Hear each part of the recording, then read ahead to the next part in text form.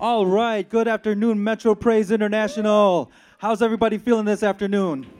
Yes. Oh, come on, make some noise. How's everybody feeling this afternoon? All right. It is an exciting time to be in the house of the Lord today. It is the first Sunday in December, y'all. How crazy is that? Not only do we get to celebrate the birth of our Savior and bring in the new year, but it's also a time where we can just enjoy each other's company and enjoy the holiday season.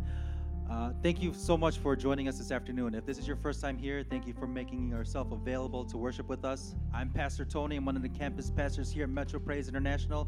Why don't we all stand up before we begin? All right. Now, before we begin each service, we have brother or sister come up and testify what the Lord has done in their life. And I would like to bring up Maria Lay, this awesome woman of God. I've known for a short time, but she's awesome. Yes, please give a warm welcome as she comes up to the stage. Thank you. Good afternoon, everyone. My name is Maria Lay, like Pastor Tony mentioned. And I just want to testify that before coming to Christ, I was a very rebellious teenager. By the time I was 19, I was on my way to prison for the first time. I had been arrested a few times. I had a couple drug and alcohol overdoses. I was like every parent's nightmare, as a teenager. But when I came to Christ, all that turned around for me. I grew up in a Catholic home. I was the first person in my household, in my family, to come to Christ. Through watching my change, my parents came to Christ. Glory to God. And by them seeing the change that God did in me, that encouraged them to come to the Lord and have faith in God, in the God that I served, and to believe. So I just want to encourage everyone here, if you have family members and loved ones that you're praying for and you're believing for to come to Christ, no matter how hard their hearts are, by seeing you and your walk with God, showing God's love and just staying in God's ways and God's truth, and watching you as a living testimony, that will bring them to Christ. So I just want to encourage you, and I want to read a verse in Acts 16:31. It says, they replied, believe in the Lord Jesus and you will be saved, you and your household. So if that's talking to you, receive that word, believe that word, stand in that word, have faith, and be encouraged. Let's pray. Lord Jesus, in the name of your Son, Jesus Christ, I just want to thank you, Father, for today's service, for today's word, Lord God. Encourage your people. Encourage, Lord God, the family in Christ that we have here, Father God. Those believing for salvation, their families and their loved ones, may they not get weary, may they not give up, but may they continue to serve you. May they continue to keep their eyes on you. And Lord God, and you will do the miracle in your time. So we thank you for today's service. We thank you for everyone here. We thank you for the pastors, Lord God, and for everyone serving you, Father God, here today. And we just thank you, we love you, and we praise your glory name, and it's all to glorify you. In Jesus' name we pray, amen. Give the Lord a hand clap of praise. Keep your hands together. We're going to sing this out. I have heard a sound. I have heard a sound coming on the wind, changing hearts and minds, healing brokenness. I feel a generation breaking through despair. I hear a generation full of faith declare, and our song it will be, out of the darkness, out of the darkness we will rise and sing that He is faithful and He is glorious and He is Jesus. All my hope is in Him. He is freedom and He is healing right now. He is hope and joy, love and peace and life. Hey, yeah. Let's do that verse again. I have seen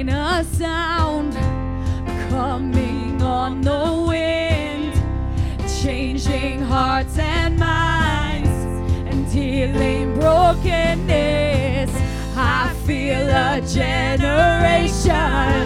breaking through despair.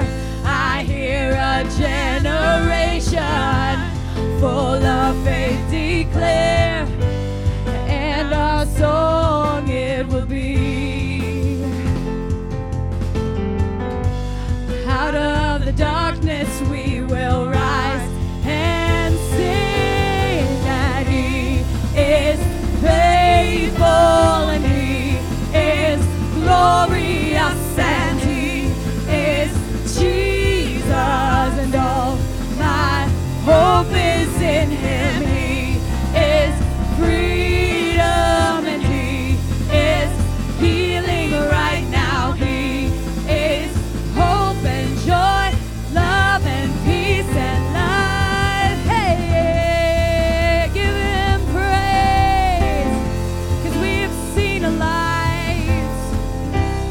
I have seen a light like the break of dawn, giving blind men sight and letting lame men walk. I see a generation with resurrection life. We are a generation filled with the power of Christ, and our song it will be.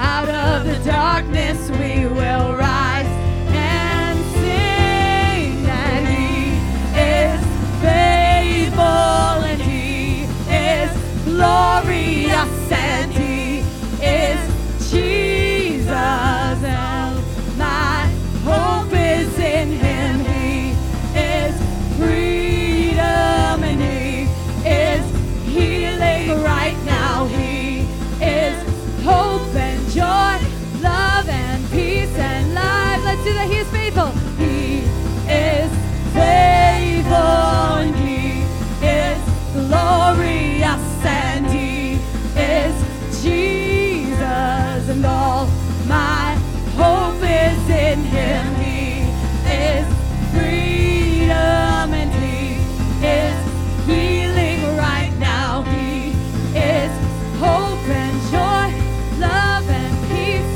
and life, and He has paid, and He has paid the highest price, and He has proven His great love for us, and we will praise Him with our lives and proclaim our love for Him. I want you guys today, I want you to make it personal. As we sing this again, I want you to say, He has paid the highest price. He has proven His great love for me, that we will praise Him with our lives, with my life, and I am going to proclaim my love for Him. So let's do this again.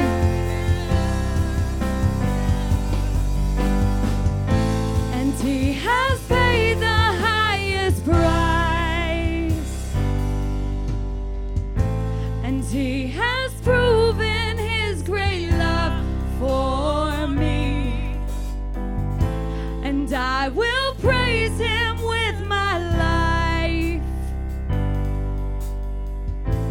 and proclaim my love for Him. Let's do that again.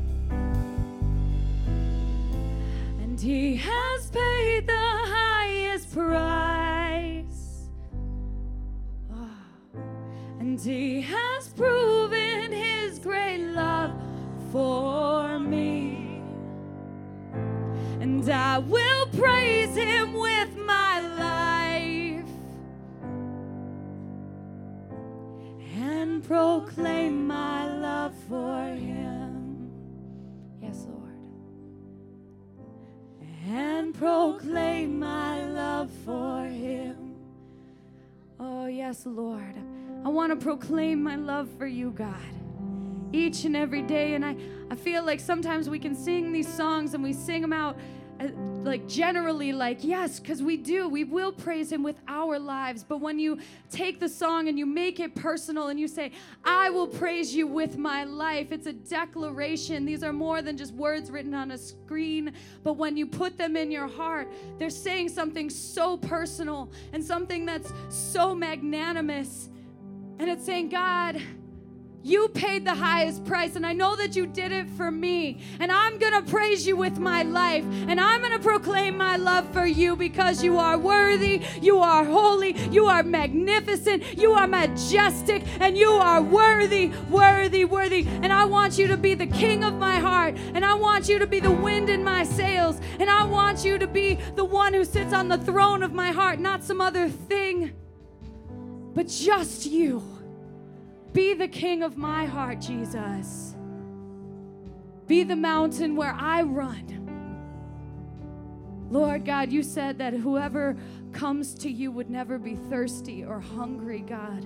And I pray that in this place, that is exactly what happens in each and every person. So sing this song with me, the king of my heart. Let the king of my heart be the mountain where I run, the fountain I drink from. Oh, he is my song.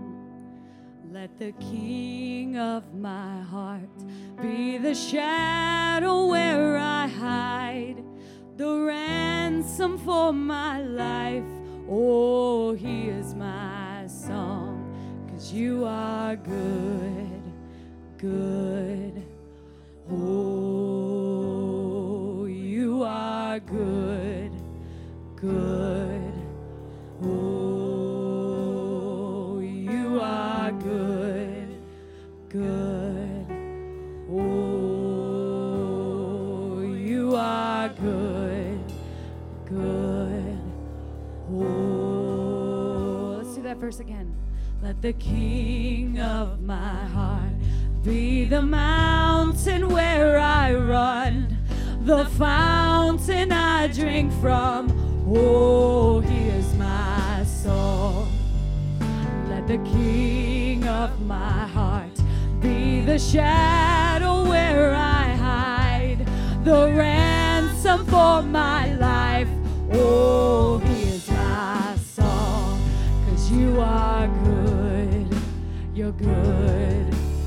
Oh, you are good, you're good. Oh, you are good, you're good. Oh, you are good, you're good.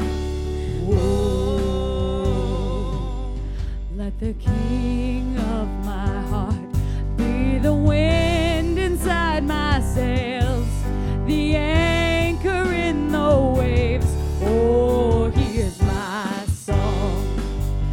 Let the king of my heart be the fire inside my veins, the echo of my days.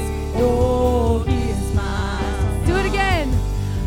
Let the king of my heart be the wind inside my sails, the anchor in the waves. Oh, he is my song. Let the king of my heart be the fire inside my veins, the echo of my days. Oh, he is my song, 'cause you are good, you're good. Oh,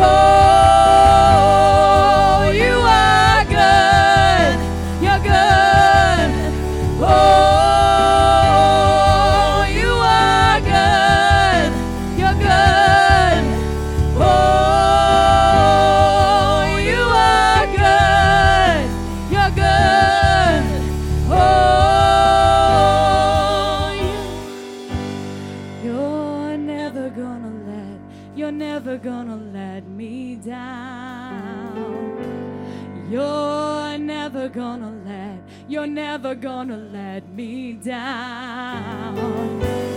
You're never gonna let me down. No, you're not. You're never gonna let me down.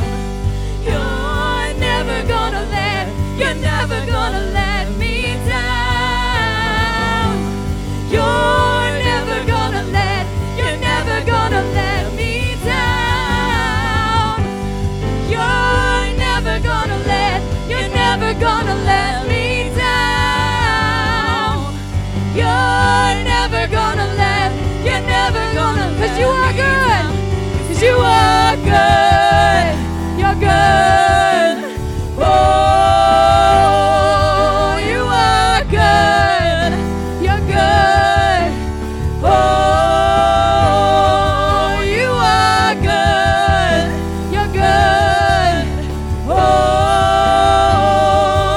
you are good. You're good. Oh, you're never gonna let me down. You're never gonna let me down. Don't you know he's never gonna let you down? Oh, just sing it out. You're never gonna let me down. Oh, no. You're never gonna let me down. You're never gonna let me down. You're never gonna let me down. You're never gonna let me down. 'Cause you are good. Good. Oh, you are good. You're good. Oh, you are good. You're good. Oh, you are good. You're good.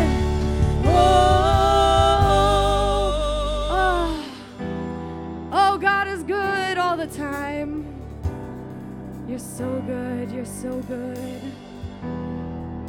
Oh, Jesus, you are good to us. You know, God thinks so highly of you that even when you feel like you failed, he still thinks the best of you. And he knows you're striving to be perfect as he is perfect. But he still thinks the world of you. And if he didn't, he wouldn't have come. But he did, because he's a good God who gives good gifts to his children, whether we deserve them or not. And I think there's people in this place today who think that they've fallen so far and they feel like they've come so short. And Jesus says your time's not up. Today is the day. You can draw closer. You can be nearer than you've ever felt, than you've ever been. Because he loves you. And it's not what you do that makes you right in his sight. It's what he did.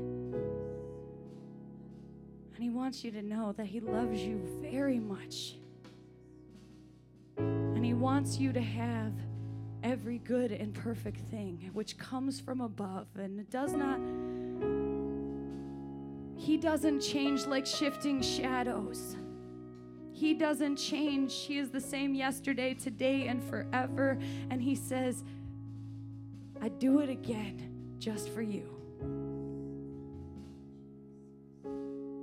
So if your heart today is to be right before God, then repent and be right before God. It's that simple. And draw near and pray and sing this song with us, because it's all about becoming closer, and God will give you the desires of your heart, especially if it's one of those prayers where you're like, I want to be closer, I want to go deeper, I want to know you more. Because what would he rather give you than more of himself? Hallelujah.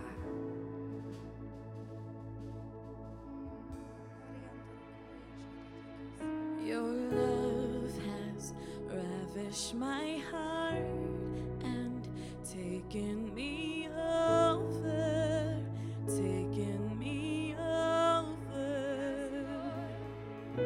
And all I want is to be with you forever,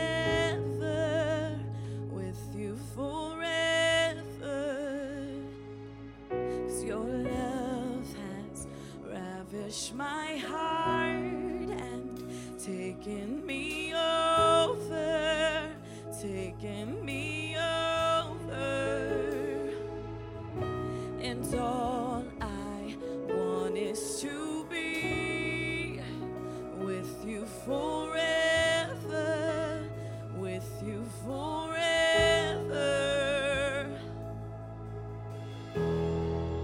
So pull me a little closer, take me a little deeper. I want to know your heart, I want to know your heart. 'Cause your love is so much sweeter than anything I've tasted. I want to know your heart, I want to know your heart. Yeah, I want to know your heart. Ooh, your love. 'Cause your love has ravished my heart and taken me over, taken me over. And all I want is to be with you forever, with you forever. Come on, sing it out. 'Cause your love has ravished my heart and taken me over, taken me over.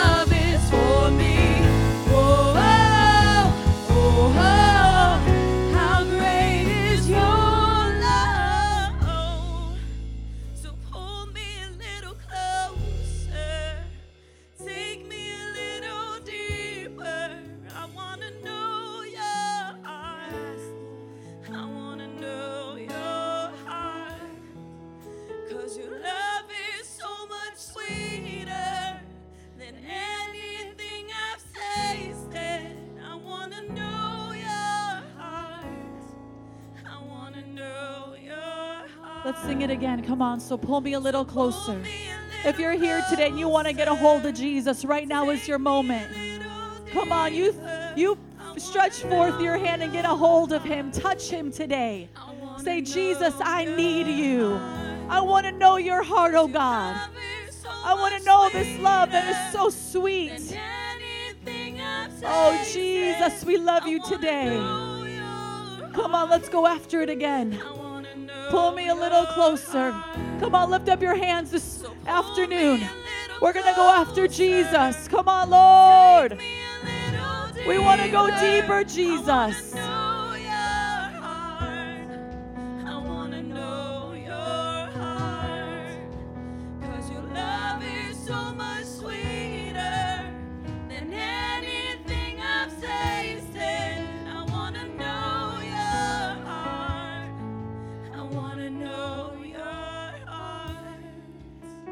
Lord, we thank you so much for your presence in this room today.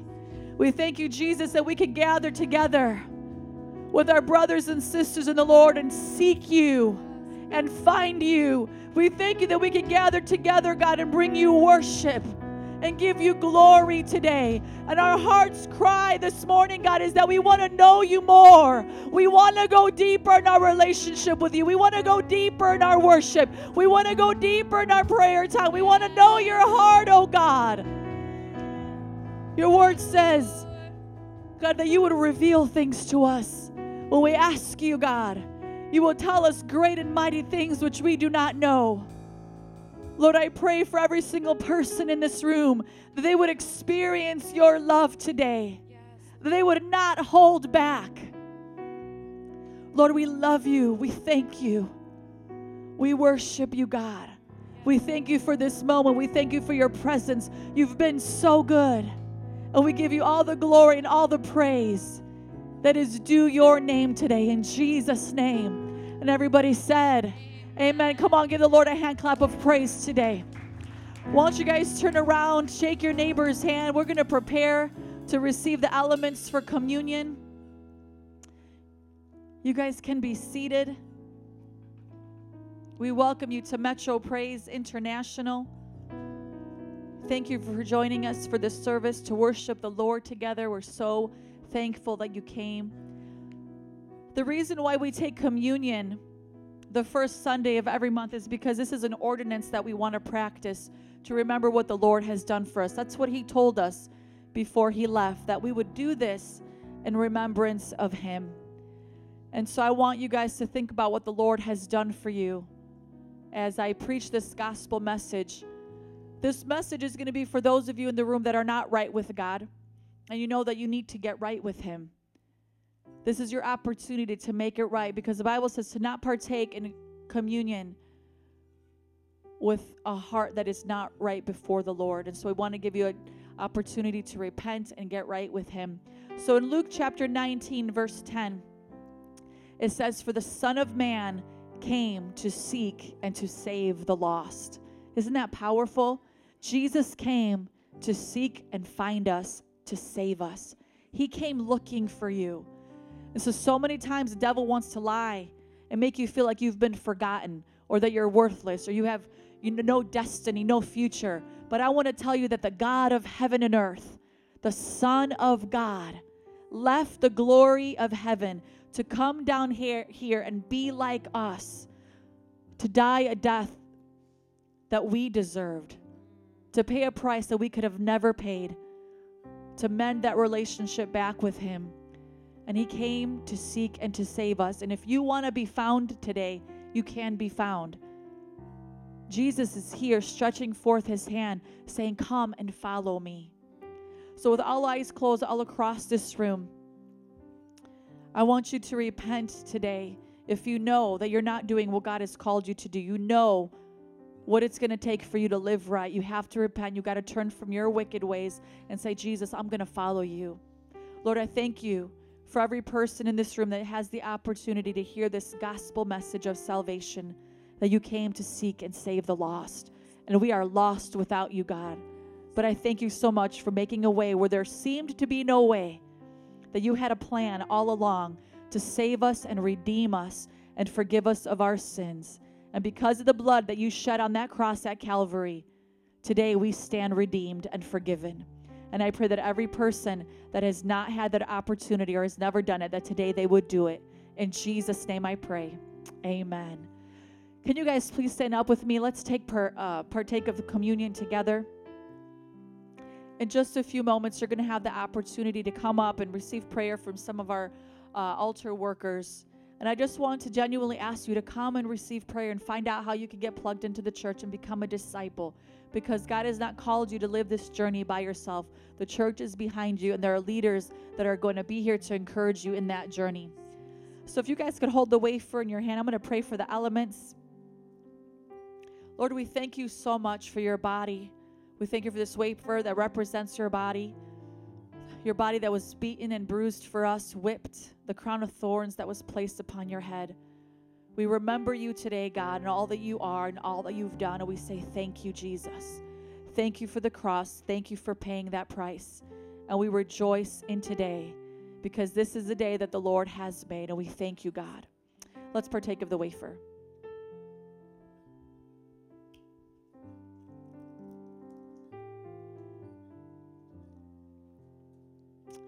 Hallelujah. Thank you, Jesus. Lord, we thank you for this grape juice that represents your blood. We thank you for your blood that was shed on that cross 2,000 years ago that has washed us clean, white like snow. And we thank you, Lord, that you've redeemed us and saved us and healed us. And we remember you today. We say thank you. Let's partake of the grape juice. Hallelujah, Jesus. Let's join into worship with the worship team. One more time as the ushers pick up the remainder of the elements. Hallelujah. Come on, sing this with all of your heart today as we close out this time of the service. Jesus at the center of it all. From beginning to the end, it'll always be, it's always been you, Jesus.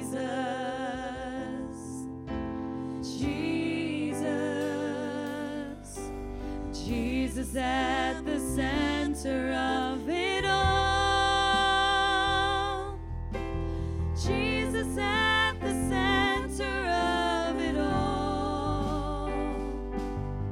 From beginning to the end, it'll always be, it's always been you, Jesus. Come on, one more time, guys. Lift up your hands all across this room. Jesus at the center of it all. Jesus at the center of it all. From beginning to the end, it will always be, it's always been you, Jesus. Jesus. Hallelujah, Lord. We worship you today. We thank you for your glory and your greatness. We worship you, oh God, for you are our King, our Lord, our Savior, and Redeemer. And we bless your name today. In Jesus' name we pray. Amen. Come on, let's give the Lord one more hand clap of praise. He is such a good, good Father. Let's recite our confession of faith together. This is our Christian worldview. So if you are in agreement, let's say this on the count of 3. 1, 2, 3. I believe in one God and Creator, who is the Father, Son, and the Holy Spirit.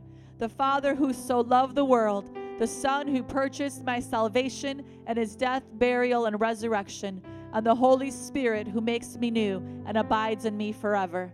I believe in the perfect Holy Bible that reveals God's purposes and plans for my life. In the second coming of Jesus, who will judge the living and the dead. I believe in the eternal reward of believers in Jesus and the eternal punishment for all unbelievers in Jesus. I believe in the United Church of Jesus Christ, built upon apostles and prophets, elders and deacons, in which the gates of hell shall not prevail. I believe in the salvation for all mankind is by faith alone, in Christ alone, by God's grace alone, and for the glory of God alone. Amen. Come on. Why don't you guys spend some time shaking people's hands, getting to know one another? We'll see you soon.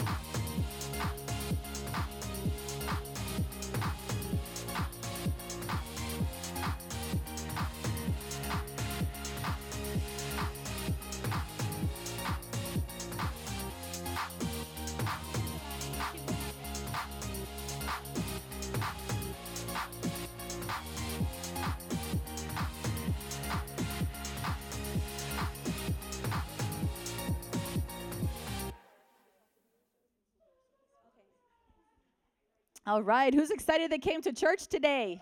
Woo! I love hanging out with you guys. Don't you feel the love in the room? I love the second service. You guys are great. You guys make this service great. We love you. Welcome to Metro Praise International. As you guys know, Sunday is our main service. We have two times, 10 a.m. and 1 p.m. Family service. We have King's Kids in the back for our children. And then we have Elevate Fridays at 7 p.m. every week. They're rocking it out for Jesus. Are you guys excited for our Christmas concert service coming up? Come on, make some noise if you're excited for that, guys. It's going to be awesome. So Metro Praise International Christmas Concert, December 18th. For both of our services, 10 a.m. and 1 p.m., everybody will be displaying their talents, especially our children in the back will be singing their Christmas carols. It's going to be such a fun time. So use this opportunity to invite your friends and family. Let's pack out this place, celebrate Jesus, celebrate life. It's going to be such a special service. The word that's going to come forth is going to bless you guys, so we're really pumped about that. Our vision here at MPI is loving God and loving people. Our strategy is to connect, mentor, and send you out. We want to connect you to the church through our life groups. We want to mentor you through our 101 and 201 books. And then we want to send you out to do evangelism because we believe that we must keep preaching to the lost so they could hear the gospel of Jesus. And our goal by doing all of that is to have 100,000 disciples in Chicago with 50 churches here and 500 around the world. And you all have a place to play in that plan. Amen? So look to your neighbor, say, it's time to get connected. Come on, say it's time to get connected. You guys are being shy. Don't be shy. If you guys turn your handout around, you'll see the schedule of this quarter of life groups. I want you guys to find a place to belong, to get connected to with you and your family. Here's a snapshot of the life groups happening this week. Tuesday, the Resistance Elevate life group will be meeting here at the church at 6 o'clock. Wednesday, we have our King's Kids. If you have children, infant to 11 years old, you have to bring them here on Wednesday nights at 6:30. We have Royal Rangers for the boys, Impact for the girls. It's their time to get discipled. This is their life group. We have amazing workers that pour into their life. It's an awesome time. Thursday, our gang outreach hits the streets at 7. Friday, 2 adult Bible studies, one at the Goveas, the other one at the Vivits. 18 years and up, 7 p.m. Be there, get encouraged, get into the Word, hang out with people in the church. Amen? No excuses to ever feel like you don't have friends in the church or that it's boring because look at all that happens throughout the week. So much to do. It's an awesome time. Now it's time to get mentored. If you have been coming around for a while and you haven't started 101, find a leader. There's leaders everywhere that want to pour into your life and take you through the 101 book called Welcome to Your New Life because we want you to be a disciple that knows God and fulfills God's purpose for your life. When you graduate the 101, you'll get into the 201 class, Disciples That Make Disciples, and that's where you'll get trained to be a leader in the church and really push through and to be all that God has called you to be so that you could be a deacon or an elder one day here. And then we want to send you out to do evangelism, preach the gospel on the streets, because if you've never done that, I guarantee you it will change your life. There's something about going out and proclaiming God's word on the streets to complete strangers because you understand the reality of heaven and hell. You understand the seriousness of eternity when you repeatedly will see people argue against the word of God or not believe, and it just will break your heart. A lot of times it's hard for us to pray for the lost because we're not really talking to the lost people on this level. So if you want your relationship with God to get to another level, for you to get strengthened in your faith, go witnessing because it's all about telling people that Jesus saves, and there's only one way to get to heaven, and that's through him. Amen? So join them on Saturdays from 5 to 8. So in recap, our vision, loving God and loving people, strategy to connect you to the church, mentor you, send you out, and our goal is to have 100,000 disciples in Chicago with 50 churches here and 500 around the world, and you guys have a part to play in that. You're not an accident. It's not an accident that you are here. God has a purpose for you being here. Are you guys excited to give your tithes and offerings today? Come on. We're going to be in lesson 7 today, overcoming impatience. We believe that the scripture teaches that 10% of our income is our tithe. We should give that faithfully to the church. They're going to be switching that over. Everything that we give above the tithe is an offering that we give to the Lord, and we give that here towards building and towards missions. And so we want to keep encouraging you guys to give and be faithful to the Lord. So let's get into our lesson today. A hindrance is something that prevents us from being obedient to God's commands. So the hindrance of impatience is what we're going to be learning about today. James chapter 5, verse 7.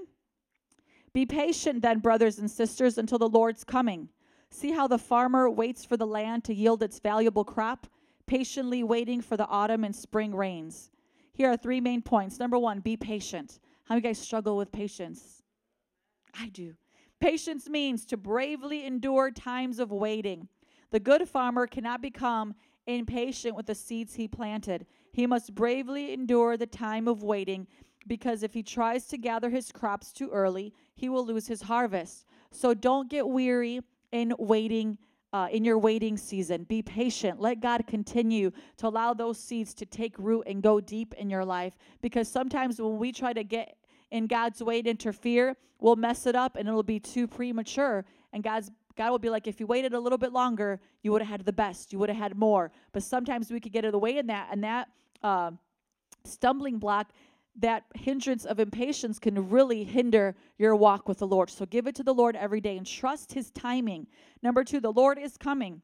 Just like how we are patiently waiting for the second coming of Jesus, we must be like the farmer and patiently wait for our financial harvest, and God will come through. Don't get weary in doing good. And number 3, valuable crop. Remember, as surely as good seed in good ground with good weather under the care of a good farmer will produce a good harvest, our good God will reward our good seed with a good harvest if we bravely endure the times of waiting. So embrace those seasons of waiting. Amen? Here's a summary. Be patient in waiting for God to bless you, because his blessings will come.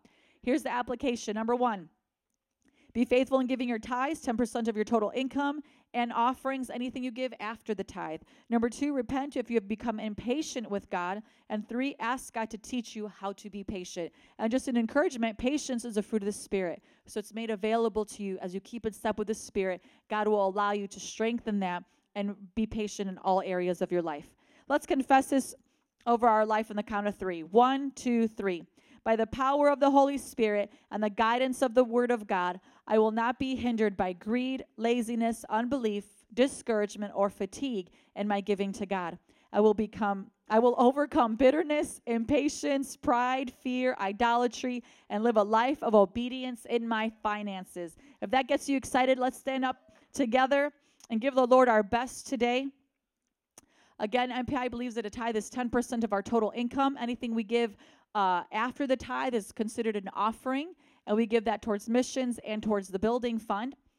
There's 4 ways that you could give here at MPI: in the front, in the buckets up here, in the back, in the drop box. Number 3, with a debit or credit card. You could see me after service. You would like to do that. Or number 4, you could go online and use Chase QuickPay, PayPal, or Bill Pay at mpichurch.org/giving.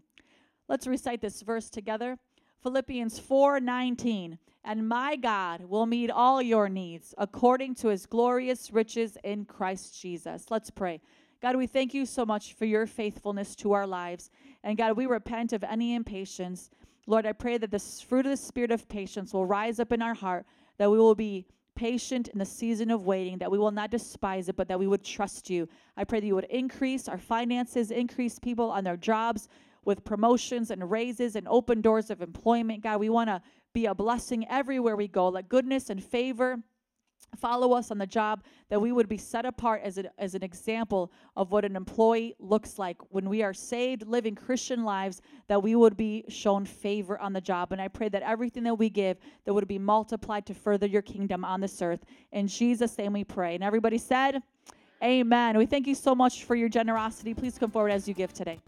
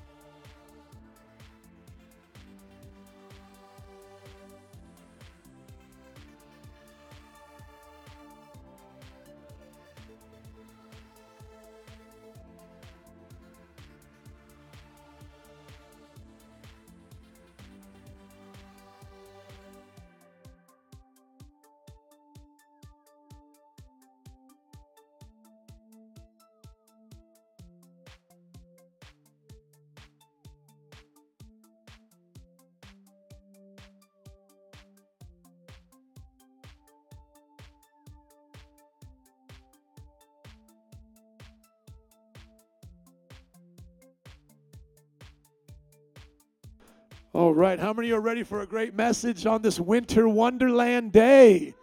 Come on, make some noise. Glad you guys are here. You braved the snow. How many of you Chicagoans can take the snow? You can take it. Amen. Amen. How many are not excited about snow, though? Does anybody here love snow?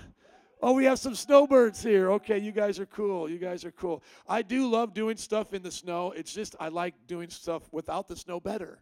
You know, I can make it happen in the snow if there's nothing else going on, like obviously 6 months or 3 months out the year. However long it snows, I can make stuff happen. But it's so much easier when you don't have to layer up, you know, put on boots and stuff like that. I like just hanging out, making things simple. I think we had a great fall, though. I cannot remember the last time where we got to do as much fun stuff outside for the fall. Does anybody remember being this warm for a while? I mean, I've been here, I think, 13 years in Chicago, and this would be my warmest fall. Would you guys tend to agree with that? Warmest fall in a long time? Yeah, right on. All right, open up your Bibles with me to John chapter 6, verse 16. We will keep having church during the winter, so please keep coming during the winter. If there's ever like a blizzard, the only time I've ever canceled church in 12 years on a Sunday was 2 years ago. We had the blizzard literally on a Sunday. Other than the worst, and that set a record, if you guys remember that. Other than the record-breaking blizzard days, we will be having church. And so you don't have to go on Facebook and go, are they having church today? Having church? Yes, we will be having church. You will know we will have church. And just keep coming, being safe, and know that we appreciate you guys here in the second service. So look at your friend and neighbor and say, thank you for coming. Look at the person next to you. We're going to keep second service going strong. And a quick announcement is when Christmas comes, December 25th, we're going to have just one service, 10 a.m. And I'm going to make that slide next week, okay? So everybody come to one family service on Christmas. We're going to make it real short and fun and simple because we know you have a lot of family things to do.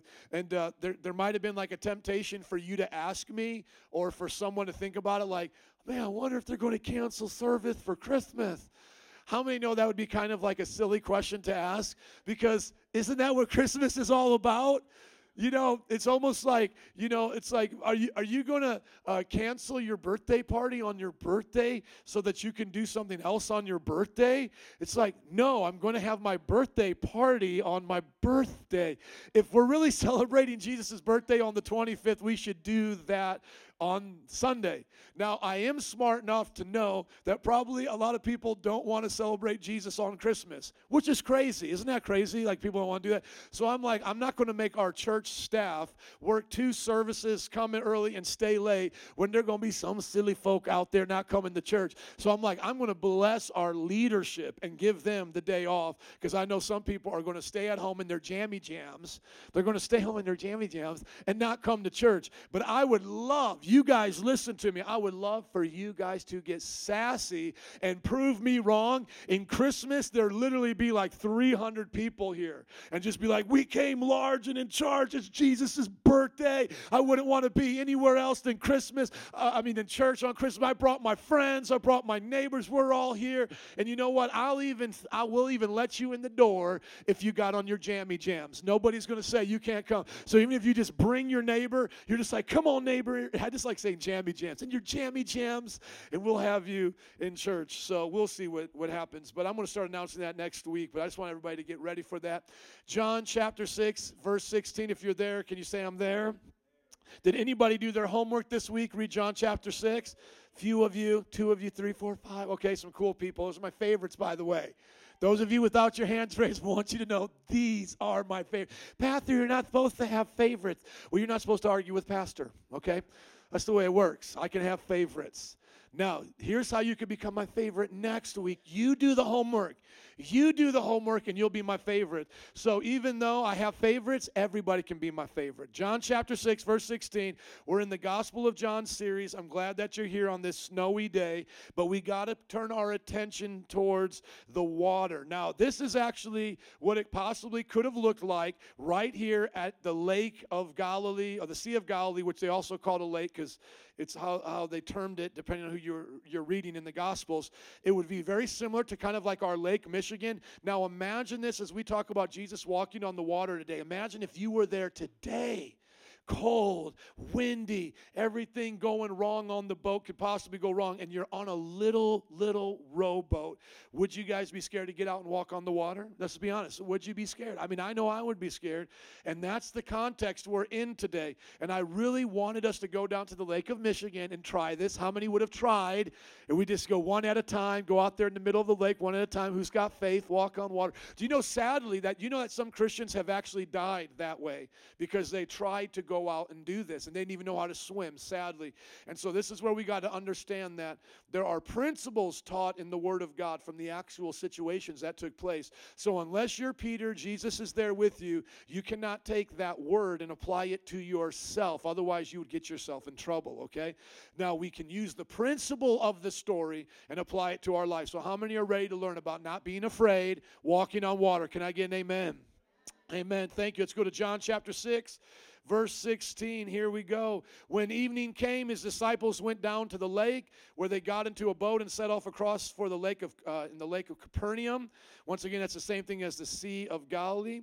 And let me just look at this with you guys real quick. Let's map this out so we can do a little second service fun stuff, which we normally don't get to do in the other service. Let's see where that lake of Capernaum is and why it's getting called the Sea of Galilee. This would have been nice if I would have done a little bit of my homework before I came.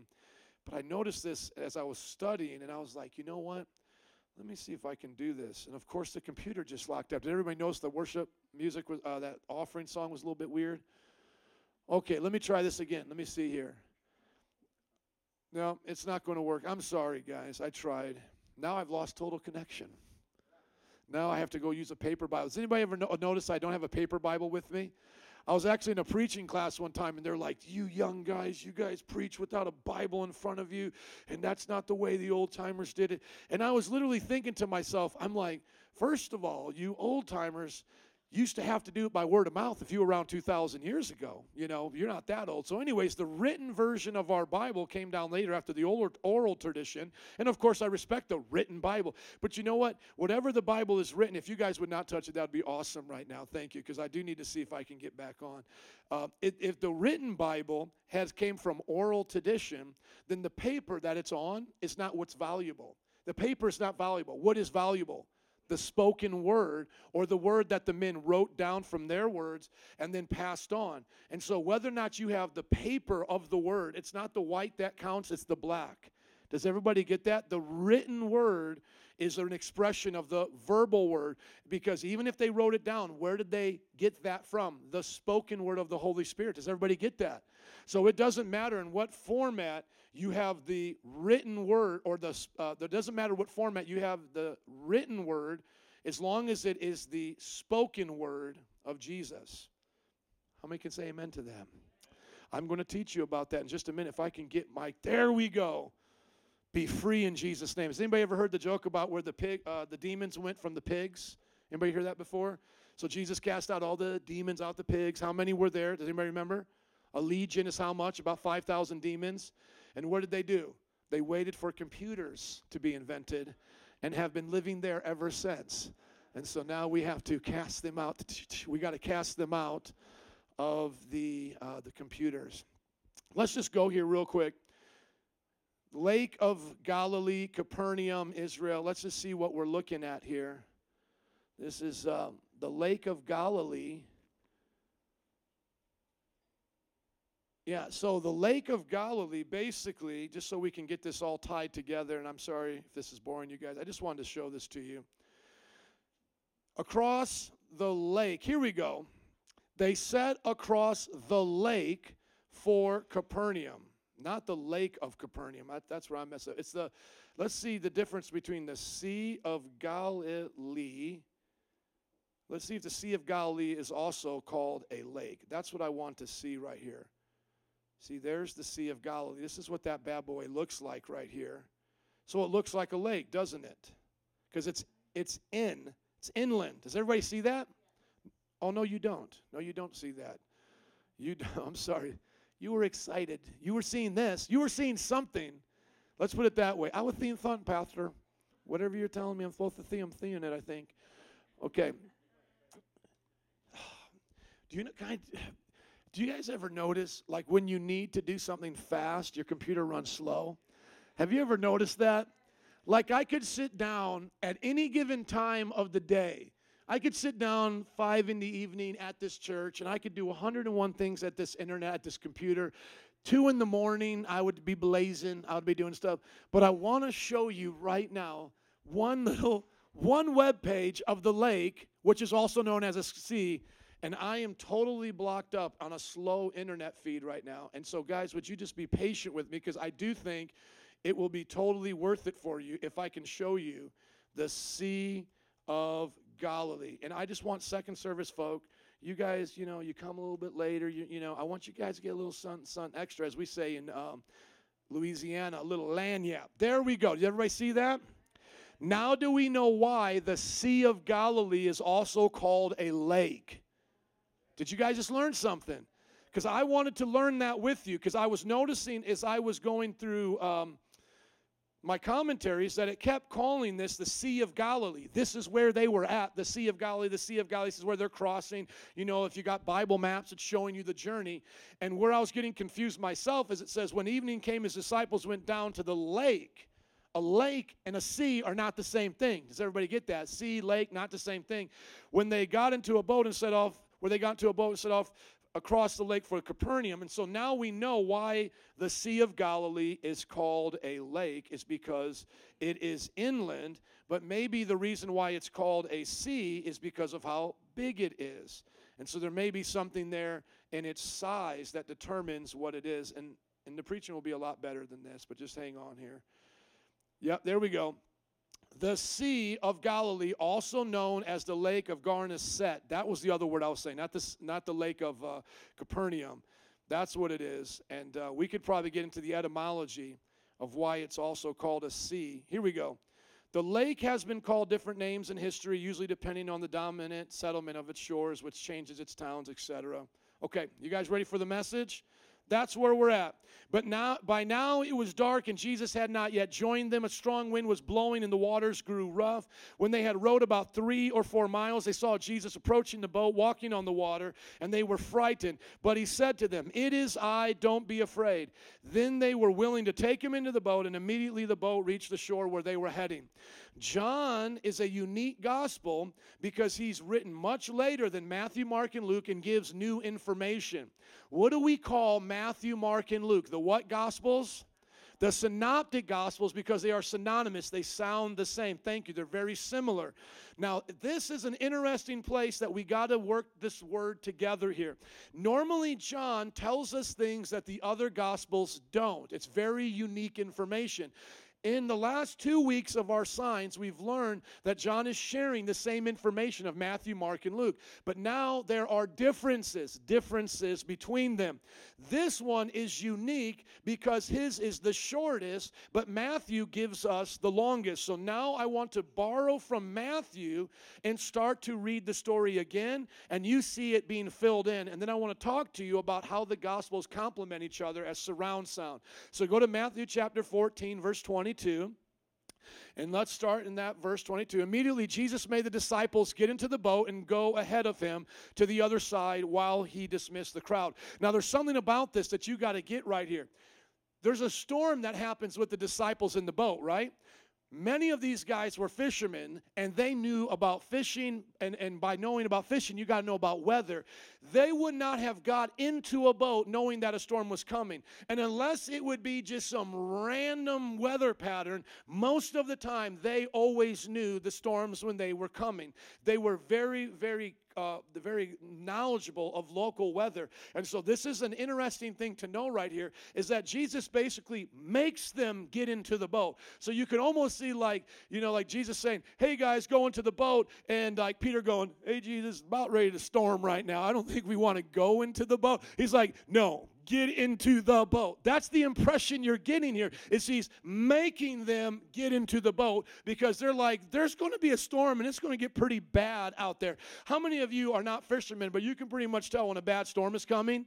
Clouds get dark. It starts to get windy. How many know that's not the time you want to take a rowboat onto a big lake like Lake Michigan? That's not what you want to do. So he literally makes them get into the boat, okay? Now he goes and prays. After he had dismissed them, he went up to a mountainside by himself to pray. Later that night, he was there alone, and the boat was already considerable distance from the land. Now watch this. See the surround sound here. Let me just give you the idea. How many know what surround sound is? Anybody know? There's usually, 5 speakers in surround sound if you get them for your home system. Front left, front right. Rear left, rear right, and then they'll have a main in the middle. That's your 5, and then if you count your sub, that's 6. Do you guys get that? Now, let's just say you go to the movie theater. That's the same idea. There's going to be front sounds, back sounds, and then like a subwoofer or whatever. And then now, I guess Boss is really cool. Their Boss. They have one little strip of a speaker. They say you put it up, and it's supposed to do it all. I'm not quite convinced yet that somehow that sound's going to travel from there all the way around the room and come back, but I guess that's to bounce off walls or something. I don't know. Smarter people than me made it. But the idea of the gospel, think of it the same way. Matthew, Mark, Luke, and John. Front left, back right, back right. It's a surround sound. So here we see Matthew telling a story, and Matthew's gospel came before John, and he's telling a story, and he says a considerable distance. But look at just John. Just once again, it shows you you're not reading myth. John actually tells you about how far they went. Matthew says they were a considerable distance on the lake, and then now John tells you we had rowed about 3 to 4 miles. Do you see that? Isn't that beautiful how the Gospels are just complementing each other? It may not seem significant to you, but it's really important when you hear critics try to put down our Bible in the category of myth. This is not myth. This is not storytelling. This is them recollecting via the Holy Spirit speaking to them the actual events that happened. Okay, so they went a considerable distance, and now it says they were buffeted by the waves because the wind was against it. Shortly before dawn, Jesus went out to them walking on the lake. When the disciples saw him walking on the lake, they were what? They were what? Say that word. They were terrified. You want me to highlight and make it easy for you? They were, come on, 1, 2, 3. They were terrified. Thank you. It's a ghost, they said, and cried out in fear. But Jesus immediately said to them, what did he say? Take courage, it is I, don't be afraid. Now notice the surround sound here again of the Gospels. What we call this is harmonizing, literally, that's the word, it's a musical term, harmonizing the Gospels, gospel harmony. So you could kind of think like the Gospel of John is singing something in this pitch, and just bear with me here. And then the Gospel of Matthew is like, they're like together. They're like pitch perfect. Does that make sense? They're harmonizing. So see if you caught it. What does Jesus say to them in John's gospel? It is I, don't be afraid. But what does he say in Matthew? What's the new part that comes there from Matthew? Take courage. Now here's what we have to understand, a little bit of the harmonization. Is there a contradiction here?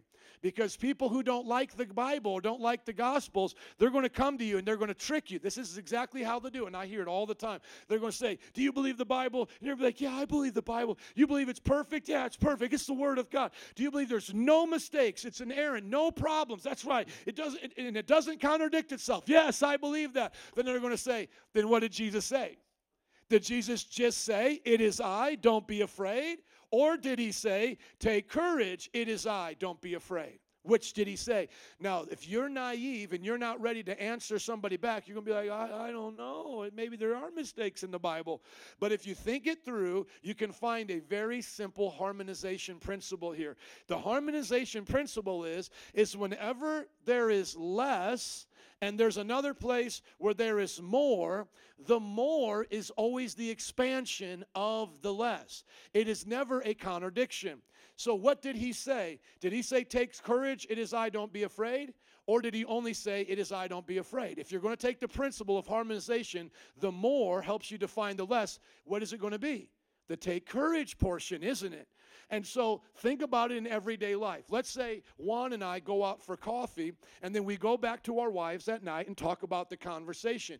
He may say to his wife that we talked about Bible study, Moody, him as a student, all these different things. And I may go back to my wife and say, we talked about marriage. We talked about this. Well, is that a contradiction?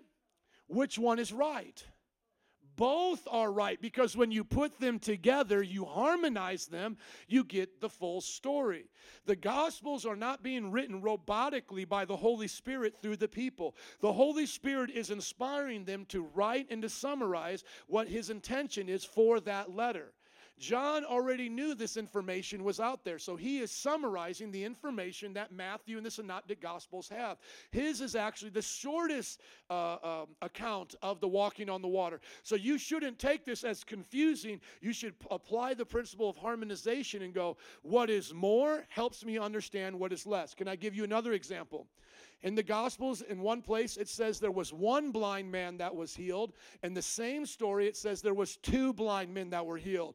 And they're going to go, which one was it? Was it one or was it two? By the principle that I showed you of harmonization, the more defining the less, what are you going to say? It was two. Because if I talked about one, that means if somebody else talked about two, that means that other guy was there, right? Now, what would be a real contradiction? What would be something that would be like, man, that's a problem? It would be like verse 27 saying, but Jesus immediately said to them, get out the boat, guys, it's going down. Every man for himself. Whoop, whoop, whoop. Okay, and then the other one says, take courage, it is I, don't be afraid. Contradiction, you know? Unless it started off, and then maybe you have to really start stretching these principles now. Maybe it could have started off, take courage, it's I, don't be afraid. Oh, there's a hole in the boat, get out of here, guys, you know. But it's not going to go that way. It's generally not that complicated. So when you're looking at the stories of the Gospels, John is generally bringing up unique information. But however, in this time, he's not really bringing up much unique information. He did with the few miles there, and he actually showed us another miracle that the other gospel writers don't. So maybe he has two things that are unique. But in this situation, it's actually all found in the synoptics, and he is doing the summarization. John is summarizing the synoptic information. Does that make sense?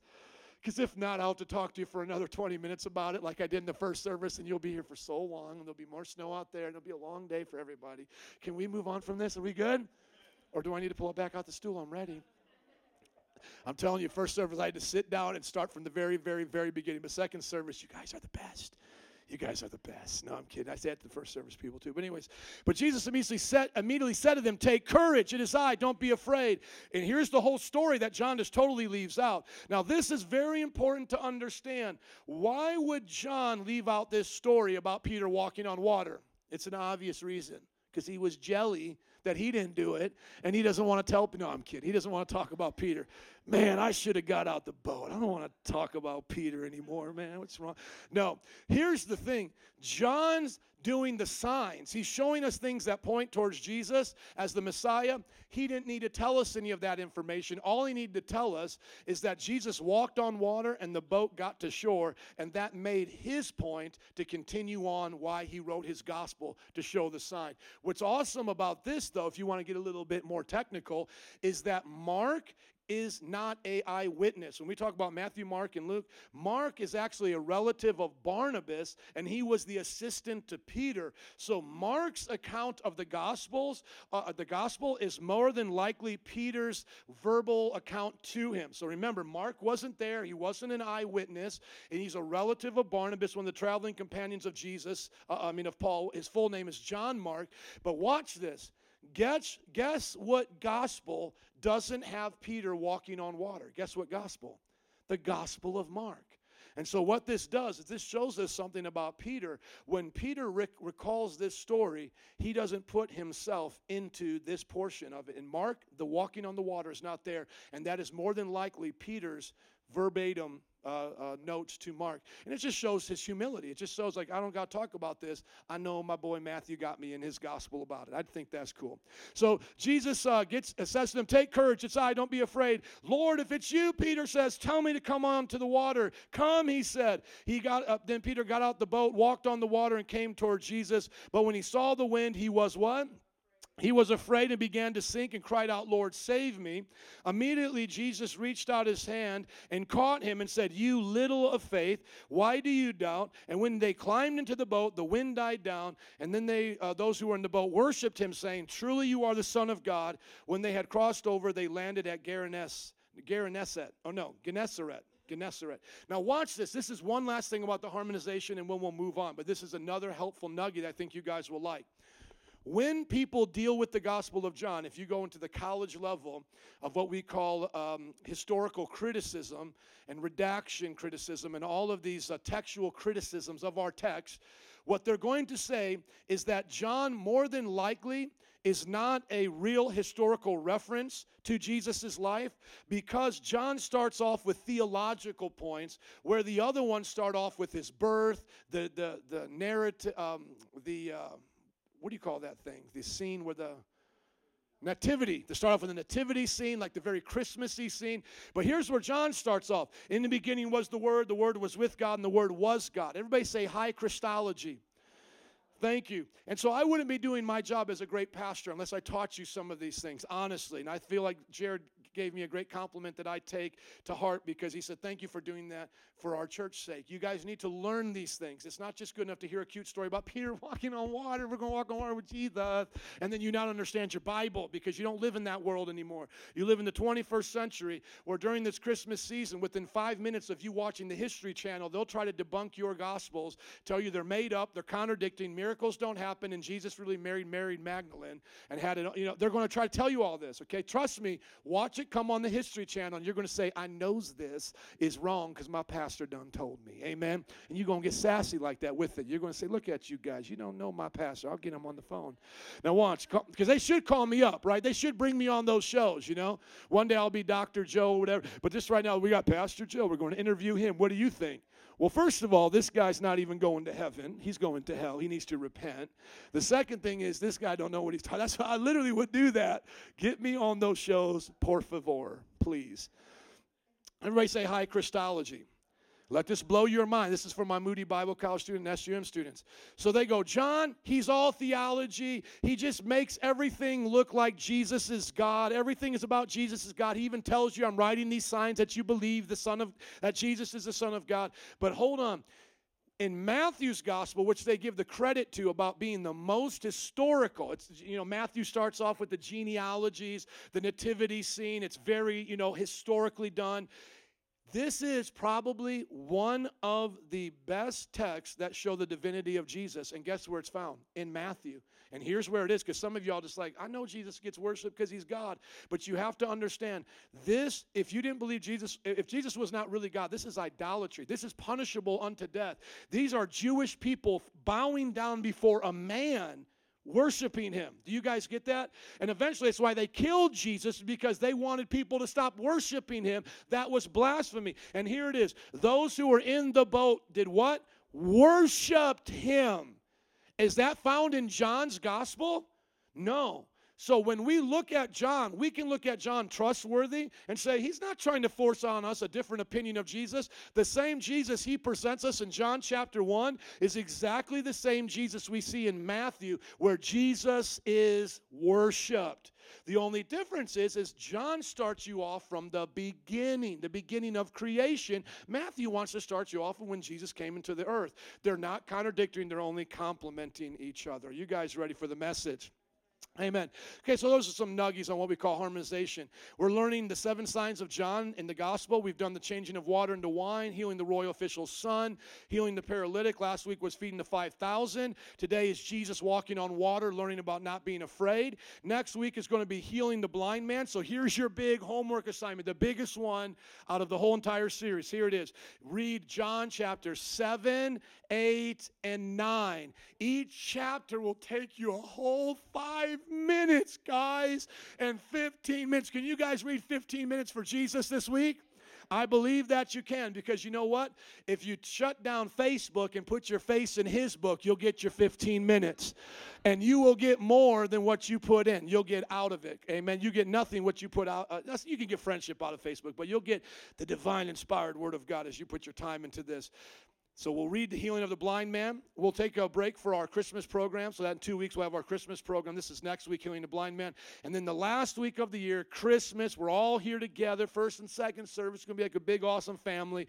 We're going to talk about the raising of Lazarus from the dead. And I can see a lot of like symbology here, like it's symbolic of like a year ending and then a new year starting. Lazarus was dead. He comes alive. How many want to leave some stuff in 2016 and see some new stuff in 2017? Preach. Come on. I'm going to do it by God's grace. And then here we go. Once again, for anybody who doesn't remember, hasn't been here for a while, or is new, John chapter 20, the end of the book, tells us why we should preach the book of John this way. So if you're like, why are you doing, Pastor, a series on the book of John where you highlight the 7 signs of Jesus? Well, because that's why John wrote the book of John. He told us to do it that way. Look at it.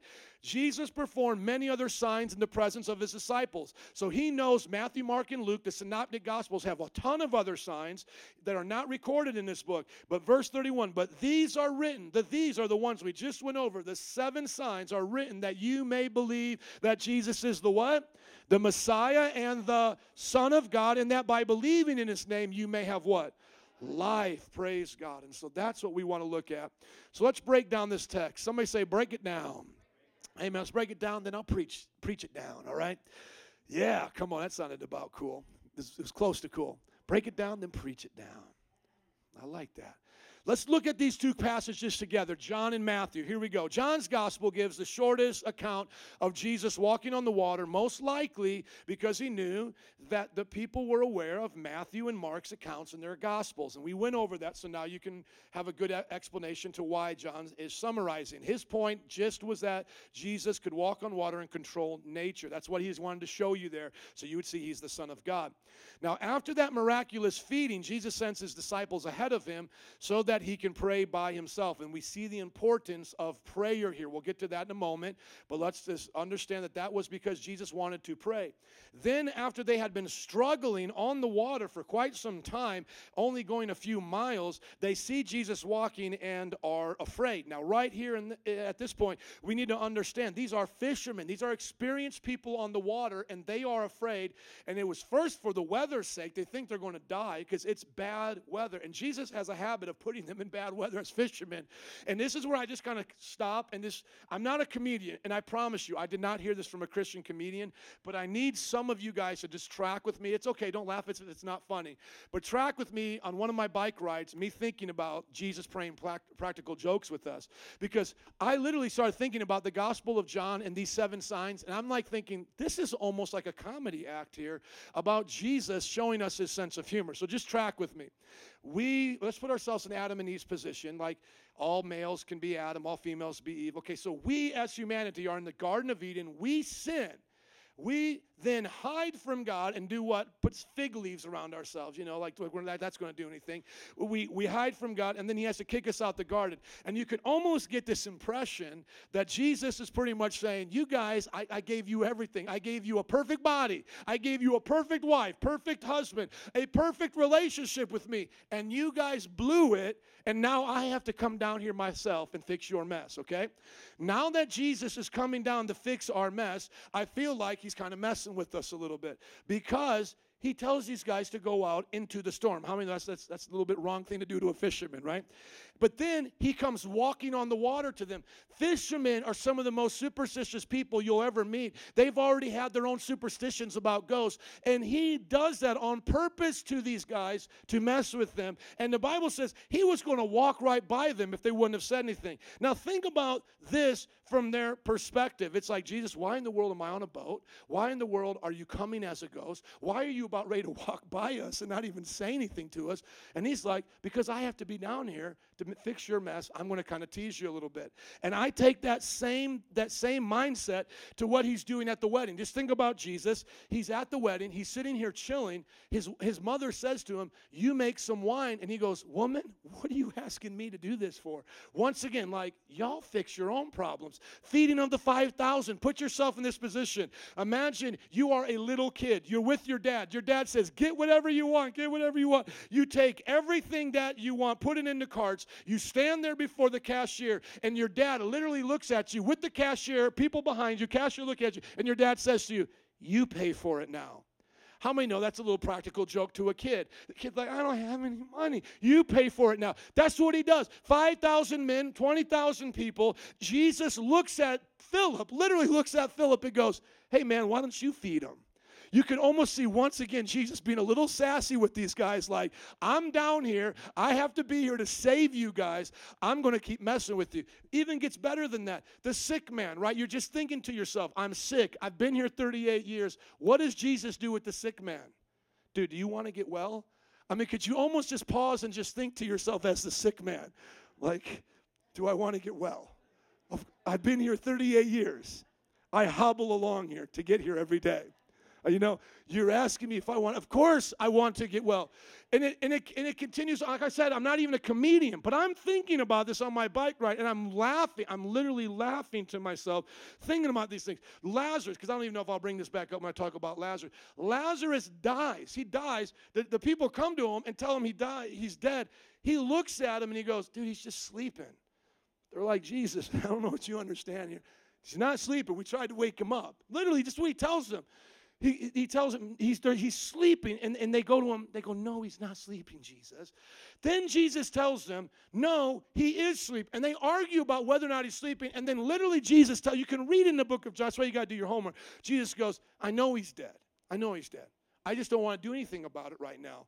He takes 3 days, listen to me, 3 days to come and help him.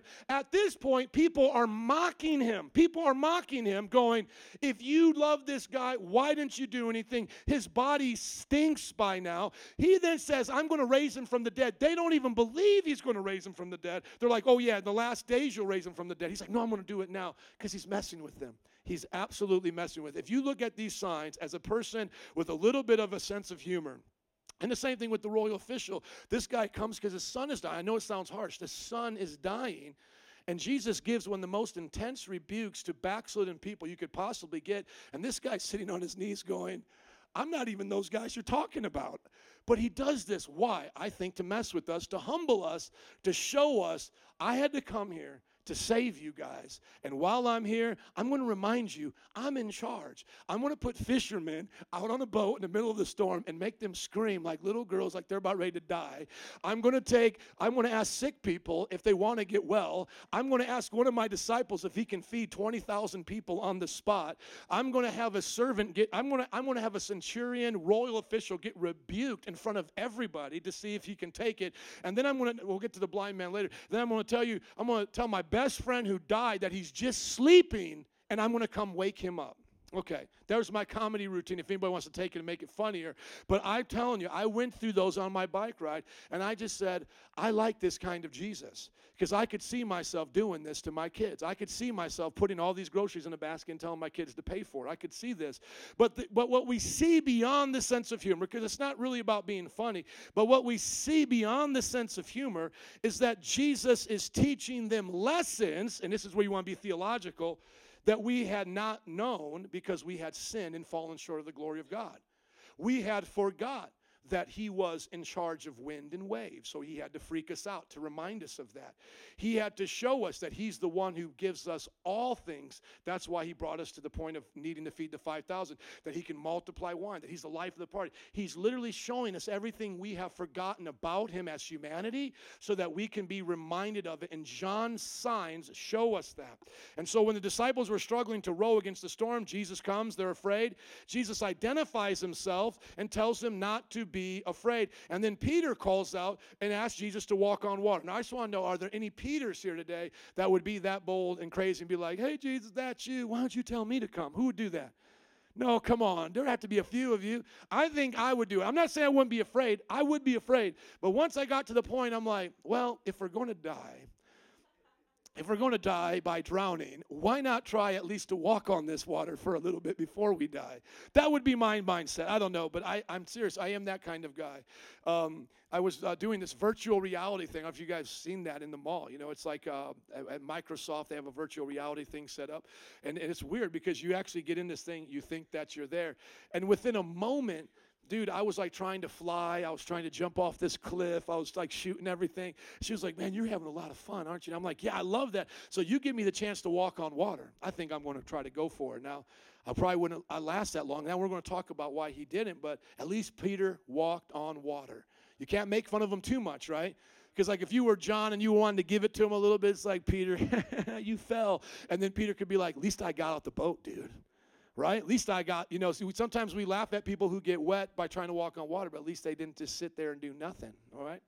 So we see then that Jesus comes into the boat with wet Peter, calms the storms, disciples worship him as the Son of God. And then guess what? Here's the thing that John tells us that the other Gospels don't, and it is a part of the story. It's another miracle. I don't know if you caught it, but once Jesus got into the boat, they immediately reached the shore. Did you see this? It's a miracle of transportation. Not only did I see this, commentaries have seen it. It's not something I'm just making up, but most of us read by it too fast to get it. Then they willingly took him into the boat. This is John 6:21. And immediately the boat reached the shore where they were staying. Or we're heading. Okay, now this is where we got to stop right here and put these two miracles together, or technically three. Jesus walking on water, Peter walking on water, and the boat being beamed me up, Scotty, to another location. This is where we have got to stop and talk about miracles for a minute in our 21st century church, don't we? Because if you're going to take the Bible serious, then you are compelled to believe in those three things. Now, we talked about this a little bit last week with the feeding of the 5,000, and the moment I got out of here, man, bing, I got a great example to share this with you. Are you guys ready? Okay. Because as Christians, we can become like atheists. And I'll tell you how we become like atheists. We'll believe it on Sunday and kind of check out our brain because we're here to have good feelings. We want to feel good. So since feeling good will require us to believe that Peter walked on water because that's going to be our example about doing impossible things in life, and I want to feel good and I want to believe I can do anything, we'll just check our brain off and just go, I don't care how that happened, whatever that was, even if it didn't happen, as long as it's a good motivating story, I'm ready to go. And that's kind of like some people are, okay? Now, what that is like a Christian atheist. You're basically shutting that part of your brain off. And then tomorrow, and next week, and time goes on, you're going to live your life pretty much as everybody else does. You're not going to live your life believing in miracles. You're certainly not going to try to walk on water or do anything like that. So you're going to be really rationally minded. And over time, what you'll see is a battle begin to develop in your mind. If you're going to be honest with yourself, there's going to be one part that says, oh, I believe in supernatural stuff. And then there's going to be another part of you that says, well, I'm rational, And if you don't check yourself, this part right here, the rational part, will start to tell you that this part really doesn't happen. And that those are just good stories. I don't know if you've already been confronted with that. And believe it or not, since I was raised in church, by the time I was 16 years old, this is the way I thought, okay? And then I changed, became very atheistic thinking. So if you guys ever wonder, why is he always talking about people don't believe in God, don't believe in God? Because I did not believe in God. I would call up literally the Christian channels on TV, those little 100 numbers. I would call them up, make fun of them, say I was demon-possessed, and it was bad. It was bad. I would talk dirty to them. I was just an antichrist person. I ripped up the Bible my parents gave me in front of my parents, ripped it up. I listened to rock and roll that hated God. I'm telling you, I was very much like this, even though I had been brought up to believe this. And I thought Christians who believed this were stupid. And so when I hear people saying this, now I can relate. So what we got to do is do two things. Number one, the Christian has to have a basis of understanding miracles. You need to understand it and understand that it's not illogical to believe in miracles. So you guys ready for this example? I hope that you are, because it's coming whether you're ready or not, okay?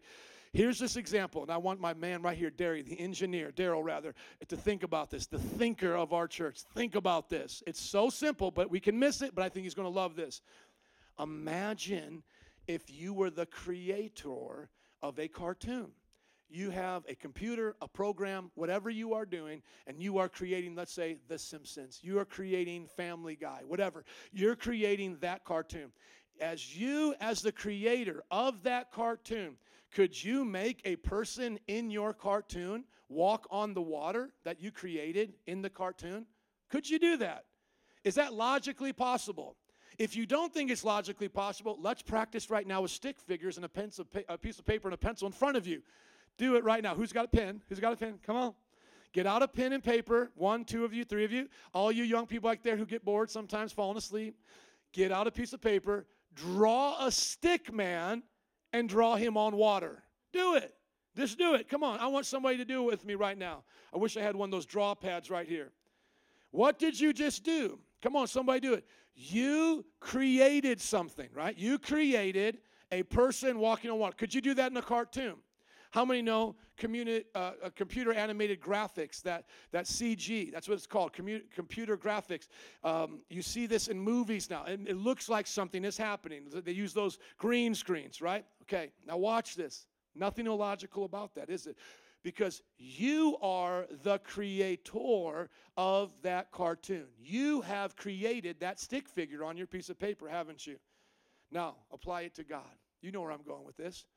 Can God, the creator of particles, of string theory, of quantum physics, can that creator do these things in his creation? Absolutely. Put yourself in that same position of the feeding of the 5,000. Can you create the computer that every time Bart Simpson reaches into a basket, he pulls out a loaf of bread and feeds the people next to him? Pulls out a loaf of bread out of that basket. How many loaves of bread could Bart Simpson pull out of that basket if you were the creator? How many? As many as you wanted. You could have it go all day. You could have started, think about this, you could have started a program that had him doing that it runs 24/7. Now, here's the thing that even people back then didn't understand, but they were simple enough to believe. Creator, creation. God can do anything. And this is where we forget it in our culture. Now we can look at the world through a microscope and see that everything is made of particles. Where did those particles come from? If they didn't come from God, where did they come from? I mean, we're all able to do science right here. Some people are like, I don't believe in God, I believe in science. You've heard this a lot here in the church. But this is very good for us to stop in the discussion of miracles to see what we believe. Do you believe science trumps God? No, because God created science. You couldn't have science without God's creation, right? You couldn't do science without a scientist. First of all, does science walk around as a capital S and C, like in Sesame Street, there's this word called science walking around? Hello, I'm science. Who does science? Scientists. How do scientists do science? Well, they do it with creation. Where did scientists get creation from? Did they make it themselves? Maybe you've heard that little joke about God and the devil talking, and then the devil says, I could have created man so much better. God, would you let me create man? I could do this so much better. And God goes, sure, just get your own dirt first. See, the devil can only manipulate and change what God has already created. The devil can't bring anything out of nothing into existence. He can't do one thing. Listen to me, my friends, from the grain of sand you hold in your hand to the largest mountain you've ever seen has all come from the same God. Without God, none of it would exist. Not a grain of sand, not a mountain. And we all know now from looking at microscopes that it's all particles. It's literally like little grains of sand forming things like our body, forming things like the material world we see. So the material world, the naturalistic world, where did it come from? Did the chicken create itself through an egg? Think about that. If you saw a chicken right now and you could talk to it, would you believe it if the chicken said to you, I laid my own egg and came from myself? Could that chicken become a chicken by laying its own egg and creating itself? No. And now, not only is what we hear today in the world of natural explanations worse than that, as bad as that, it's actually worse than that, because when they say that this world came from nothing, nothing has absolutely no properties. That's why it's nothing. Sometimes you'll hear an atheist say, well, if you have the laws of quantum physics and then you have these vacuums and the particles could join together in a black hole and explode and all of that. Well, where did the laws of physics come from? Did they just float around calling themselves the laws of physics? Where did the vacuum come from? Does everybody get where that goes? So now fast forward to Jesus. Who's here on the water? God in the flesh. The Creator. The Creator. Now, you want to watch this? Go back to John 1:1 and let this blow your mind. In the beginning was the Word was with God, the Word was God. And then you go down to John 1:14. The Word became flesh and made His dwelling among us. You want to know how amazing this is, spectacular this is? Go back to that example of the Creator of the Bart Simpson thing, making everything. Now imagine this. The Creator enters into the creation. Enters into the cartoon. still maintaining all the powers of the creator. So now, Daryl, the creator of The Simpsons is in The Simpsons program. What do you think he's doing when he's walking around? He's going to do whatever he wants to do.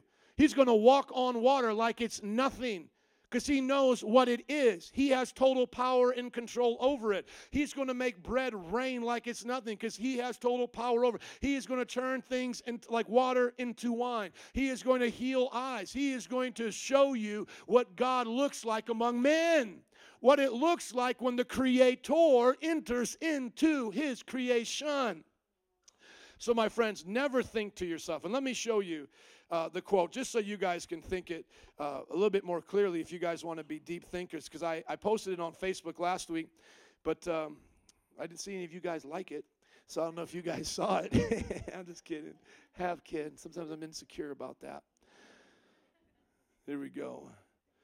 C.S. Lewis on miracles. This is what C.S. Lewis said about miracles. You guys can get this whole book that he wrote on miracles as well, but this is really awesome. Miracles, in fact, don't break the laws of nature. And I wish, do I have the bigger quote? Oh, I want the bigger quote. Okay. Here we go. Nothing can seem extraordinary until you have discovered what is ordinary. Belief in miracles, far from depending on an ignorance of the laws of nature, is only possible insofar as those laws are known. If everybody could walk on water, how would you know it's a miracle to walk on water? So the very fact that miracles don't violate the laws of nature, they show you what the laws of nature they show you what the laws of nature look like without divine intervention. And when divine intervention intervenes, the laws of nature are there to show you the contrast so that a miracle has happened. Without you knowing the law of gravity, the walking on of water would mean nothing. So if we lived in a nonsensical world, we would never know if God was among us. But since we live in a world of law and order, and there's a God superseding that law and order, it becomes the black to contrast the white. We now know that miracles are happening among us because they don't happen ordinarily. And so once again, to believe that our Creator could walk on water is not against the laws of nature. It's actually showing us as a backdrop what laws of nature are there for, and our God is superseding them by His creative power, His ability to write divine code. Can I get an amen? I still haven't got to the preaching part yet, but I thought that breakdown would help you a little bit. Let's keep going here. Jesus calms the storm. His disciples worship Him, and then they immediately reach to the end of the shore. Do you know that there's another place in the Bible of a miracle of transportation? Who took a Beam Me Up Scotty ride in the Bible? Philip. You read the Bible in the book of Acts, Philip is in one place, he spits out in another place. That's literally what happened to Philip. God took Philip on what we would call a beam me up trip. And now when you look at, think about this, because back then they don't know what's going on. I mean, they're simple in the sense of science, but they're just like us. It's not like we've gotten smarter over time. It's just we've had more time to discover stuff. So they were just as smart as us. They just didn't have the same opportunity to build upon other people's shoulders. It took thousands of years for us building upon each other's shoulders, equally smart people, to have the knowledge that we have. When you look at those, say, science fiction shows, and Beam Me Up Scotty, somebody gets beamed, they show you like a little dust, right? Like a little dust. What is that just showing us in the scientific world? That man is made of particles. We're taking his particles, sucking them up, and doing this here. Could God do that with that man's body? Could He do that with that person's body? Could God have control over that? Now, don't ask me questions like, can God send you back in time? I think that would be illogical, because I think time travel for humans is illogical. That's another point, because it has a contradicting loop. If anybody watches science fiction, you'll know that the time travel loop for humans produces an inescapable loop. So I think time travel for us is impossible, but God is able to contain time in His hand as one, as a ball. Instead of looking at time as a linear beginning, middle, and end, God looks at it like a circle, and He can hold it all at once. And if we try to come in and out of that circle, we will contradict ourselves, because we are not all we are not ever present. So we can only be present at one time. That's why eventually you'll have like 5, whatever that guy's was from Back to the Future. You'll keep having a bunch of you showing up in the same place, and then you'll eventually become, if you would follow that out to its logical end, which I'm on a second service rabbit trail, so just follow me here in time travel. If you follow that to its logical end, basically you will become everywhere at every place at every time. You'll become God, and you couldn't become God, so time travel to do it once would become impossible. Talk to me about that later if you want some more nuggies on that. But Philip got beamed me up from one place to the other. Do you believe that? Okay, how about this? Watch this. This sounds stupid and crazy if you're not smart like everybody else, because smart people don't believe stuff like this. What did Jesus say? If you have faith, you could say to this mountain, move yourself and go into the sea. Isn't that dumb? Ha, ha, ha, ha. That's so dumb. Until you start understanding how powerful our God is. Until you understand that that's nothing but, particles that our God made. Can he not frame them and do that? How about you right now? I mean, if we wanted to create, just on our piece of paper, could you create a mountain like a triangle, kind of like a little pyramid thing? Erase it, and then go, you're going over here into the sea. Bloop, bloop, bloop, bloop, bloop. How many could do that with a piece of paper and a pencil? How many think an all-powerful God could go bloop, bloop? So he's teaching you that, isn't he? He's saying, I am the creator. This is creation. Somebody say, preach it. Okay, I think, just be honest, I did have a few rabbit trails, but then you guys needed to go a little bit extra. So I'll tell you what, I won't keep you 2 extra hours. I'll just keep you 1 extra hour. Is that a good compromise? Okay, so only till 4 now. Okay, it would have been to 5, but I knew I had some of my own rabbit trails. Here's the application. You guys ready? Number 1, always make time to pray by yourself. By yourself. Jesus made time to pray. Think about this now. Everybody get the deep application here. Jesus, Son of God, always existing with the Father, is now on earth. And he says, guys, I got to get alone and talk to him.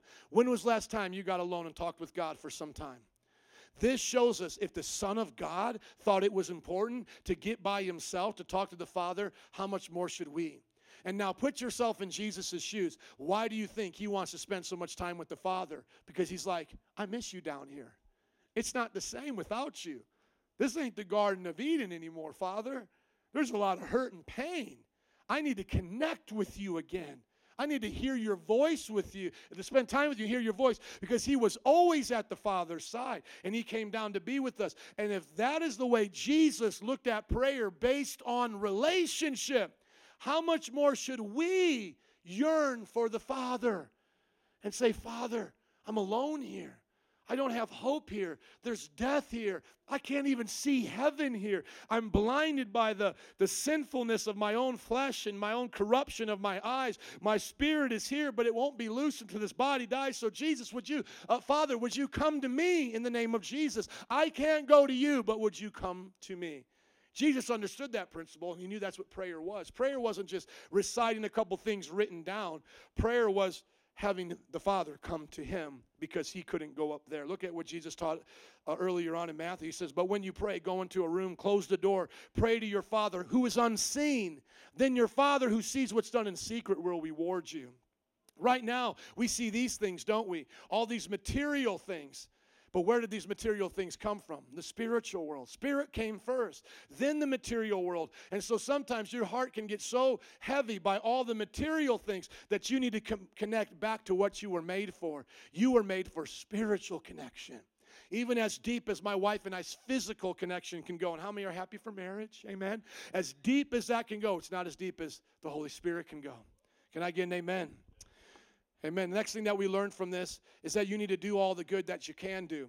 The disciples willingly obeyed Jesus, even though they knew going in the boat on a night that it's going to storm is not a good idea. It's like, Jesus, we really don't want to go. But if you want us to go, we're going to go. And it says they rowed 3 to 4 miles. What this teaches us is that the greatest miracles are going to often come through our obedience. See, Jesus didn't start walking on the water right where they were at. He sent them out for them purposely to exhaust their strength. Not because he wanted them to get burnt out, but because he wanted them to understand the difference between what their strength can do and what his strength can do. And so often we find ourselves in tests and we get discouraged and want to give up because our strength fails. But God is wanting us at that moment to go, I need you, Jesus. See, you and I will not see God like these disciples until our strength fails.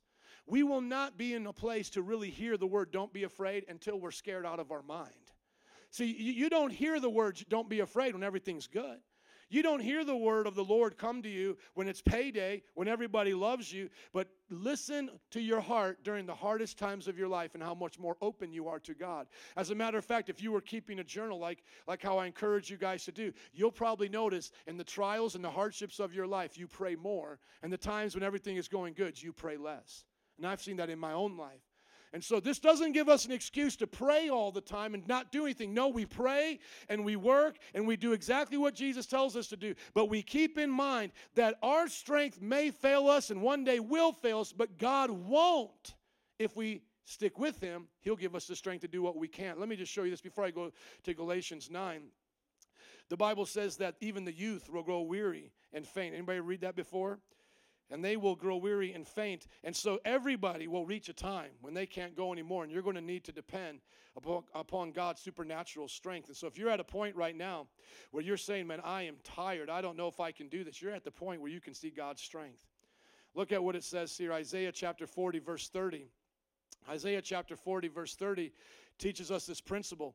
Even youths grow tired and weary, and young men stumble and fall. But those who hope in the Lord will renew their strength. They will soar on the wings like eagles. They will run and not grow weary. They will walk and not faint. And so the question is, are you willing to give God everything you have so that when you come to your end, you're ready to try it his way?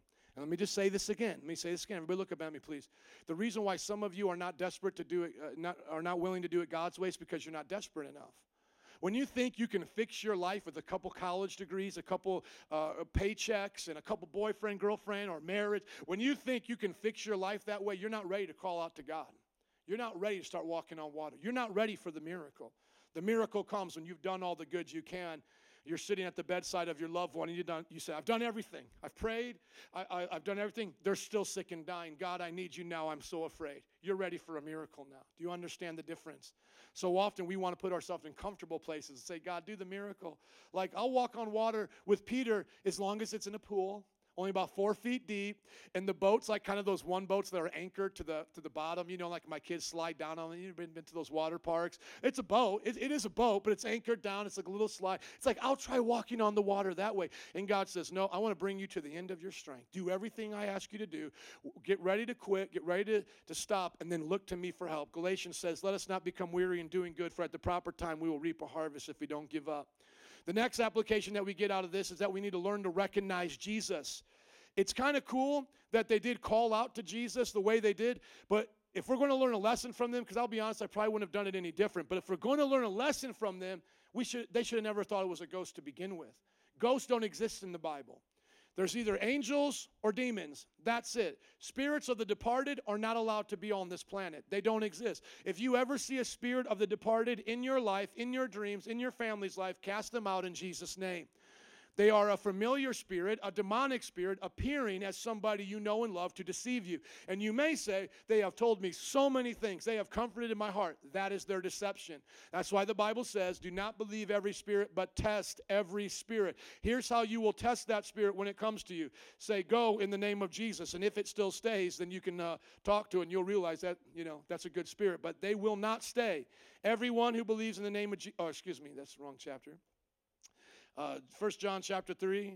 1 John, chapter, is it John chapter? No, it's not John. It is chapter 2. Did I put in chapter 4 to begin with? I did. Something happened. I don't know. Dear friends, do not believe every what? Thank you. But test the spirits to see whether they are from God, because many false prophets have gone into the world. This is how you can recognize the Spirit of God. Every spirit that acknowledges Jesus Christ has come in the flesh is from God. But every spirit that does not acknowledge Jesus is not from God. This is the spirit of the Antichrist. You all get that? Okay, so now let's go back to this. What do we need to get from this? We need to learn to recognize Jesus, because you know what Mark says, as I mentioned before. Mark 6:48 says this: he was about to pass by them. He was about ready to pass them by. They're on the boat. They're in a storm. They feel like they're going to die, and Jesus literally is just walking right by on the water. He would not have stopped. He would not, it says, unless they called out to him. Thankfully, they didn't let their bad theology, their false superstitious beliefs stop them, but it could have. And so my thing is, I wonder if some of you are not recognizing Jesus because you don't know what Jesus looks like. You think Jesus is something else. You think Jesus is not the Jesus of the Bible, and Jesus literally is walking by you all the time because you don't recognize him. You have to learn to recognize Jesus. What does Jesus say to troubled marriages? Does he say get a divorce? See, if you're hearing that in your heart, test that spirit. That's not a spirit from God. That's a ghost of your imagination. Because if you're married, Jesus is saying, what I've joined together, let no man tear apart. Jesus is saying, love each other. Jesus is saying, don't give up on each other. And there are grounds for divorce, adultery, abuse, and abandonment. They say if they don't want to serve God and they leave you, you can let them leave you. That's abandonment, abuse. You can get out of there. Adultery. But a lot of people, we just want no-fault divorce. Just I want to give up, start again, prettier thing, better-looking man, whatever. We get along better with a secretary. I get along better with her, whatever. No, the Bible says that's not the wrong spirit. So we don't recognize Jesus. What does Jesus look like in a teenager's life? Teenagers in the back. He looks like saying, obey your father and your mother. That's what he looks like. And so if you don't want to hear that, but you want to hear Lady Gaga, that's not Jesus. And so Jesus is walking right by you, and your life is busted and disgusted, and you're wondering why all these problems are happening, because you don't get hit on the head with the Jesus mind when you come to church. You have to accept Jesus' teachings and live for it. Can I give an amen from these teenagers? Amen from the teenagers. That's right. So Jesus says to you, obey your parents. So if you don't recognize Jesus, what does Jesus say to your finances? Keep working on Sundays? Keep keeping the tithe because you know you need that money. No, what does he say to you in your finances? Put me first. Put my house first. Give me your best. Be sacrificial, and I'll provide for the rest. Isn't that what he says? So you're looking for Jesus to make it rain on your job, and you're wondering why nothing is ever working out, because you can't make it happen with 100% when you're cursed. But with 90% and blessed, you can have more than you've ever dreamed of. Come on, somebody. This is the principle of learning how to recognize Jesus. Otherwise, Jesus will pass you by. Here's the heart of the message. I wish I had more time, but I think you got a lot of nuggies out of today, is that we need to take courage and not be afraid. I believe Jesus said both of those statements. Take courage, don't be afraid. So whenever you are with Jesus and you have nothing to be afraid of, surely I'm with you always to the very end of the age, Jesus said. So let's just talk about this real quick. So Peter's on the boat. He's afraid. He's a fisherman. You don't walk on water. That's not normal. He's really scared. But yet something on the inside of him says, I'm going to call out to Jesus. See, I believe that's the Holy Spirit speaking to him. All good things will come from God. And I believe the Holy Spirit was there talking to Peter. As the Bible says, deep calls out to deep. And what that illustration is as the tide comes in, it then pulls it right back out. It comes in, through those waters and the waves, and then it pulls it back out through the undertow. And the idea is deep cries out to deep. And you have to hear what the Lord is saying.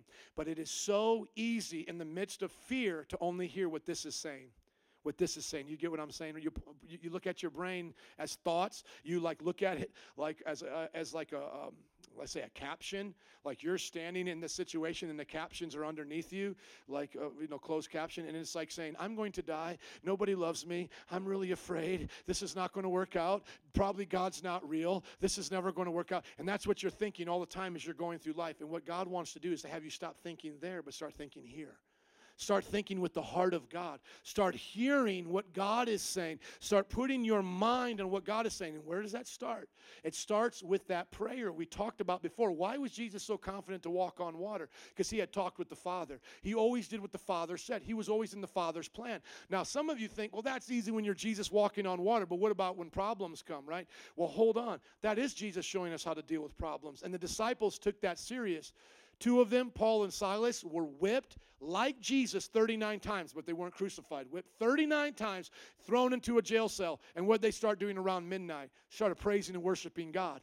Why? Because they understood the principle. God is with me, even in the jail cell. Even as this body is fading away, I'm going from glory to glory in my spirit. I won't listen to the fearful thoughts of my brain. I will listen to what the Holy Spirit is speaking to my heart. And it may seem counterproductive to start singing songs in the jail cell with my back laid open and bloody, but I will do it because that's what my spirit is calling for. The deep things of my heart calling to the deep things of God, the deep things of God calling to the deep things of me. And that's where we take our courage. We take our courage there. You will never have to take courage unless you are facing a situation where you've done everything you can do. You cannot do anything else. And God is now saying, trust me. That is faith. Faith, my friends, is the same as courage in the Bible. That really is synonymous in the Bible. Put those two words together in your mind. Faith is courage. Faith is not make-believe.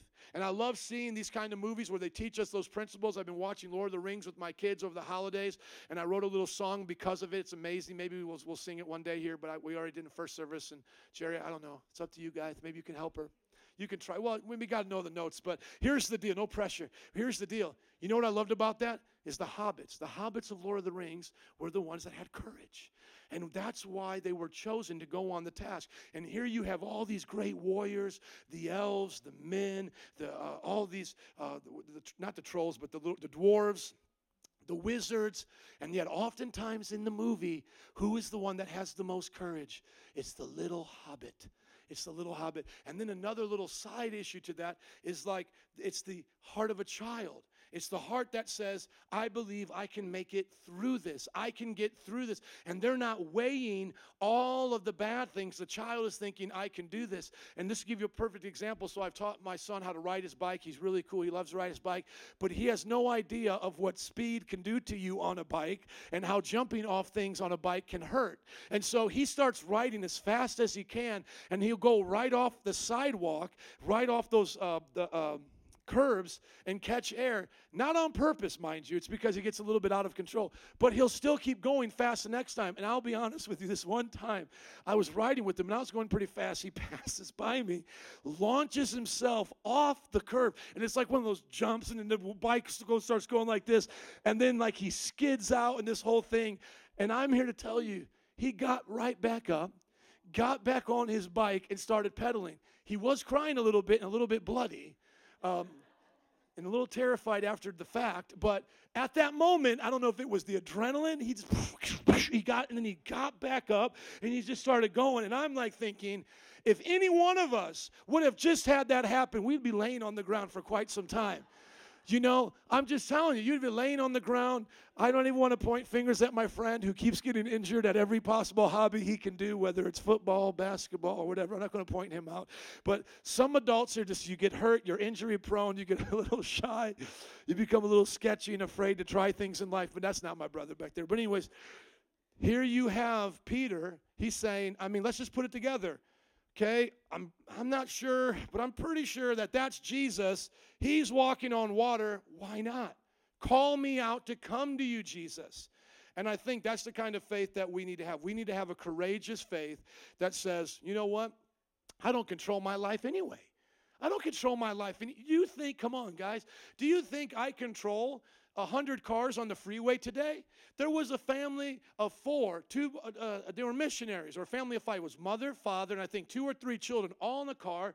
A semi-truck bounces over the median, hits them, smashes them like a pop can. All 5 of these missionaries, the missionaries and their children, all 5 of them, the entire family goes to meet Jesus within 30 seconds. Dude, you are not promised tomorrow. You control nothing. So why not go try walk on the water with Jesus? Why not try to do it God's way, right? Why not try to be courageous? Why not take on life with the heart of courage? The next thing that we see, I'm going quickly, is that they worship Jesus for who he was, not just what he did. And here's the problem. See, a lot of y'all don't like to worship or get really intimate with God because you haven't seen him walk on water and show you who he really is.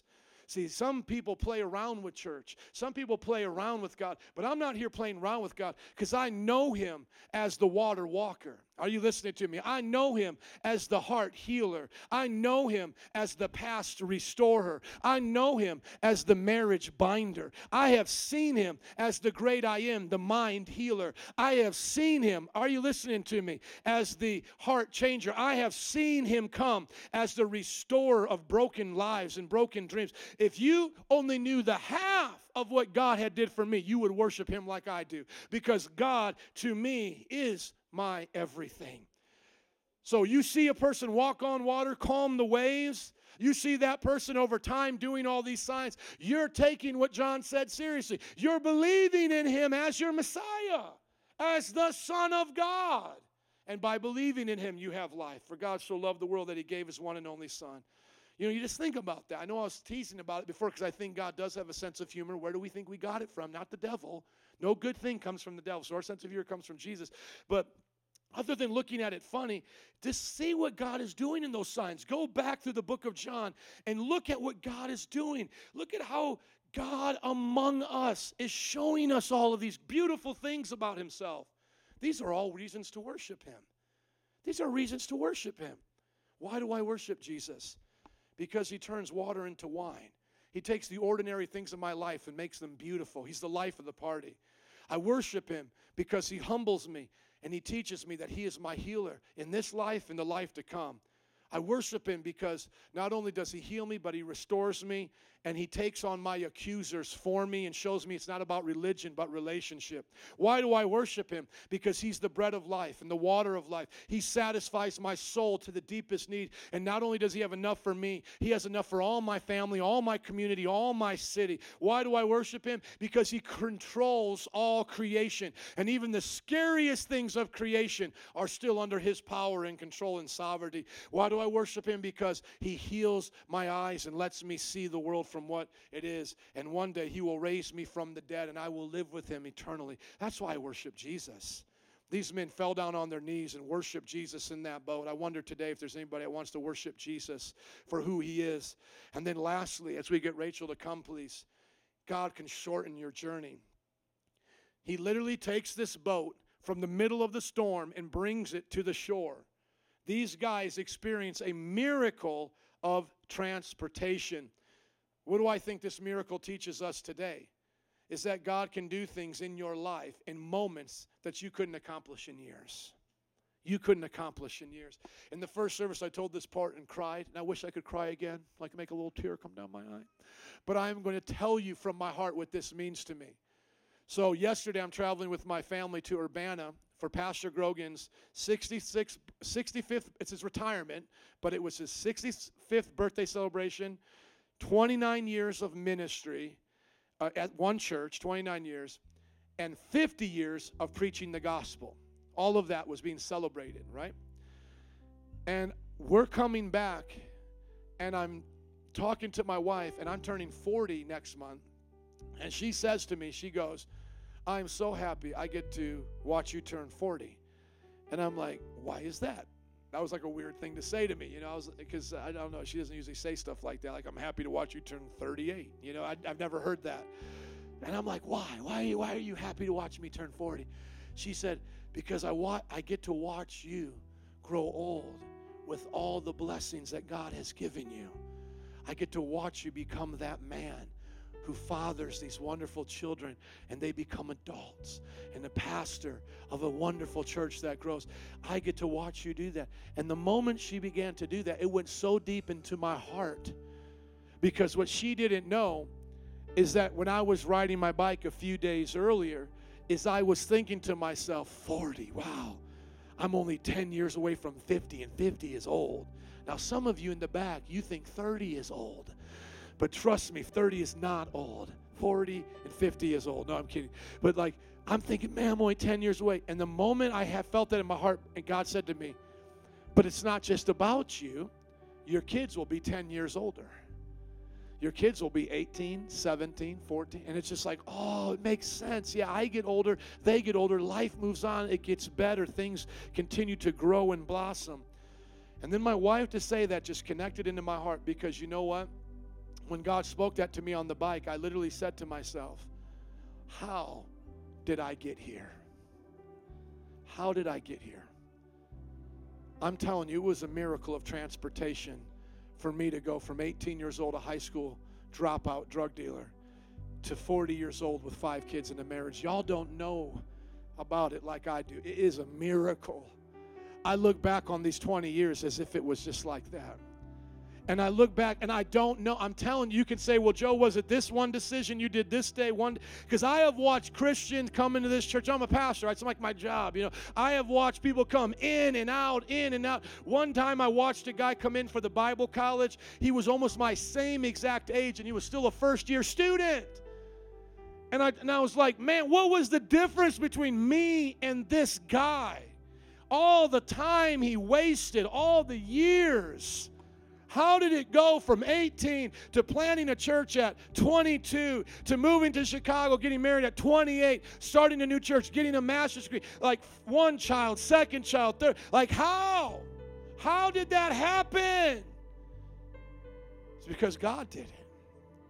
I literally believe we will get to heaven and look at our life just like a grain of sand, and we'll go, my goodness, I thought this thing was so big and so hard and so long. It was everything to me at the time, and life was just like, it was inconceivable. And God will be like, that's what your life was really. It was a vapor of smoke. It was just a grain of sand. And then he'll show us the entire universe of grains of sand, and he'll say, now this is the time you spend with me because you gave me this. You gave me this. And now you get this. It's just like a drop of water to the oceans of the universe. Just an ocean of universe, right? And this idea is that we think in our heart and our mind, we're going to make things happen. We're going to make things happen. And what Jesus showed us on that boat is that I can do things in a second that you couldn't do in years. And everybody look up at me, please. I want you to hear this from your pastor. Some of you will wonder why 2017 will be just like 2016, and we'll be at 2018. You'll still be in 101. You'll still be barely coming to church every now and then. You'll still not hardly know your Bible. You won't see things in your life change. And you'll wonder, why are you still there? You know why? Because you're just doing this. Row, row, row your boat gently down this. You're just going to keep trying to row your boat called life. And you're going to wonder why you ain't getting anywhere. It's because there are some things God said after you did all that you could do to row your boat, after you've done all that you can do, you need to learn to rest.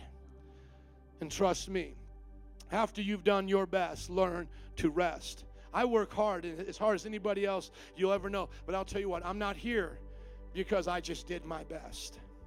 I'm here because I learned to rest in the boat with Jesus and say, you could just think about it. He comes and sits down after he calms the storm. He walked on water. You could just kind of just like think to yourself what they did with the row. They were the oar. They were just like, I'm done trying this thing. Like, you got a better idea now, Jesus, because we've been doing this and it didn't work and you just calmed everything. Because, by the way, all the words of Jesus are not found in the Bible. Do you think Jesus just sat on the boat and then just didn't say nothing for the rest of the way? It's like, do you think, we're getting a summary of a man's life, 3.5 years in a book you could read. And I read the whole book of John on a bike ride, 1.5 hours. Do you think that's all that man talked? I could just imagine him sitting into that boat, and I'm not trying to make extra scripture here, but I could just imagine him coming in that boat. The whole miracle has happened. The disciples have worshiped him, and now they're just looking at him, and they're about ready to start rowing again, and he's just like, I got you. Watch this. And they show up at the shore, and he's like, that's what I do. The idea that God can take us from here to there in a moment seems impossible for us, but it's possible with God. I just wonder what he's saying to you right now. What is he telling you to trust him with?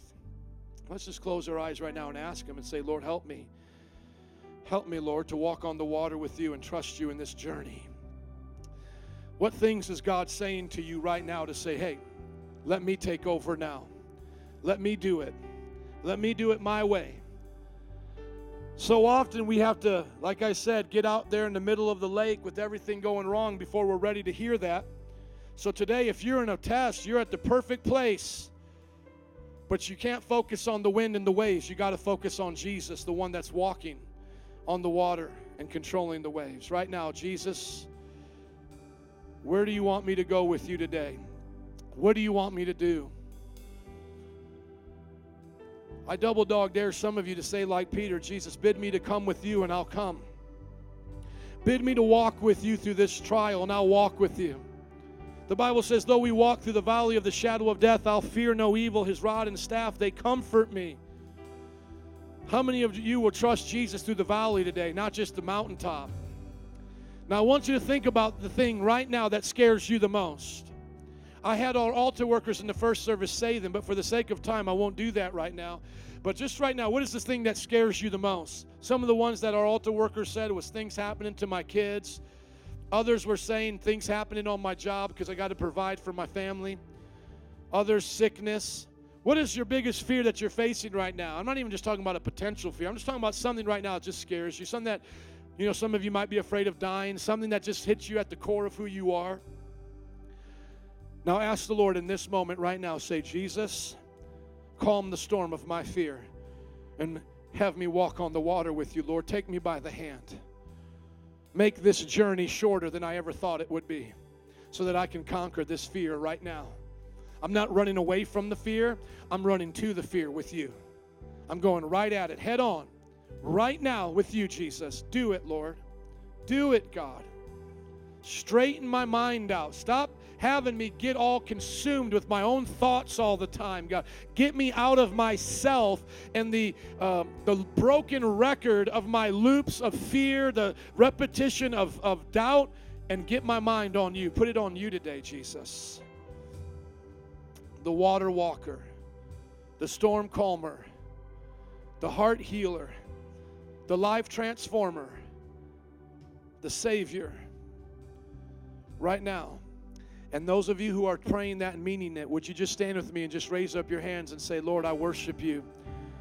I worship you not just for what you do, but for who you are. I worship you for who you are. Just start to worship him in your own words. Just start to tell him you love him right now in your own way. We'll dismiss in just a moment, but I want you to tell him in your own words right now, I love you, Jesus. I'm going to worship you, Jesus. I'm going to do this your way because I believe if I do, you will shorten my journey. You will shorten my journey, Jesus. You will take me places quicker, faster, and better than I ever could on my own, Lord. In the name of Jesus. Can you look up here as we say amen and get ready to dismiss? Don't be afraid. Have faith in God and live courageous in the storm. What do you think Peter was like the next time he got in a boat? He probably said, man, God's got my back. He probably began to have a certain kind of faith that other fishermen didn't have. Did he face other storms in life? Sure. Did he falter in faith? Sure. He still had mistakes, but he kept growing. You see a trajectory with Peter is he's growing with the Lord until this. And it's probably a true historical story. Peter's about ready to leave Rome. And he sees a vision of Jesus passing him by. And he says, Jesus, where are you going? And he says, I've come to lay down my life with the church. Must I go alone? And Peter says back to Jesus, I'll go with you. They then arrest Peter, and then they're about ready to crucify him because they just had like a sick, twisted mind towards Christians that they now wanted to crucify them all like Jesus. And Nero went as far to set them on fire. If you ever heard of a Roman candle were Christians set on fire on crosses lining Roman roads. And they're taking Peter and they're crucifying him and they're about ready to prop him up like they did Jesus. And he said, I'm not even worthy to die like Jesus. Turn the cross upside down. Why do you think that man had so much faith to lay down his life, to go right back into persecution, to go through those things like we talked about, Paul singing in the jail cell? Where do you think that came from? 2 Iranian girls handing out almost 100,000 Bibles in Iran. The government, it's illegal to be a Christian there. They thought that there was a whole church or thousands of people handing out these Bibles. They come to find out it was only 2 girls. They arrest them, they torture them, and these girls are singing in jail. They're praising God. They're saying they're as close to God that they've ever been. Why do you think that happens? Why do you think the things that we're the most afraid of, the things we're most afraid of, how about you losing your children in a boating accident? One of the men leaving here from Chicago in a boat, his wife is in the boat. The boat begins to sink. She loses her children. She's holding on to one. She passes out, wakes up, and the one's not even in her hand anymore. She lost all her children. Horatio. And yet, when he's taking that boat ride to know where his children died, he writes the song, "It Is Well With My Soul," one of my favorite hymns. Why? Why do you think it says these things in history and in the Bible? Shadrach, Meshach, and Abednego. Think about this. We can hardly get people to bow down to Jesus, but everybody bows down to the world. Here, everybody's bowing down to the world. Here, everybody's bowing down to the world, won't bow down to Jesus. These guys won't bow down. I'm so confused in this story. We live in a time where people worship idols all the time, like Shadrach, Meshach, and Abednego, and I can hardly get any of you to bow to Jesus, like the worldly mindset. But these men were so bold that they wouldn't bow down to an idol in the midst of them being threatened with the fire. Think about that. I say to people today, let's worship Jesus. And I don't know if I want to. They worship all these other things. These men were told, stop worshiping Jesus or we'll throw you in a fire. And they kept worshiping Jesus. Do you see that? Do you see that? That's the point I was trying to make. Do you get my point? I can't beg somebody to worship Jesus, but these people wouldn't stop on the pains of death. What happened in that fire? Jesus showed up. Fourth man looks like one of the Son of Man, in the fire. They come out not even scorched. Daniel and the lions. You guys remember these stories? Yes. How many of us want to be courageous today? Amen. Altar workers, would you come, please? We'll close out in prayer. I know I've been long, but I hope some of you leave out here different than the way you came. Let me just pray a prayer of dismissal right now, and then we'll worship together, those who want to pray. Father, we thank you for bringing us here today. We pray you bless us as we go. Keep us safe on the roads. And Lord, we ask that today everybody will live for you and touch your heart, call out to you and not let you pass them by, and that we will love you in the storm and be courageous in Jesus' name. Can I hear an amen? Let's give it up for Jesus today. God bless you. I'll see you at life groups. Otherwise, come on up. If you need prayer, worship with us. You are good. You're good.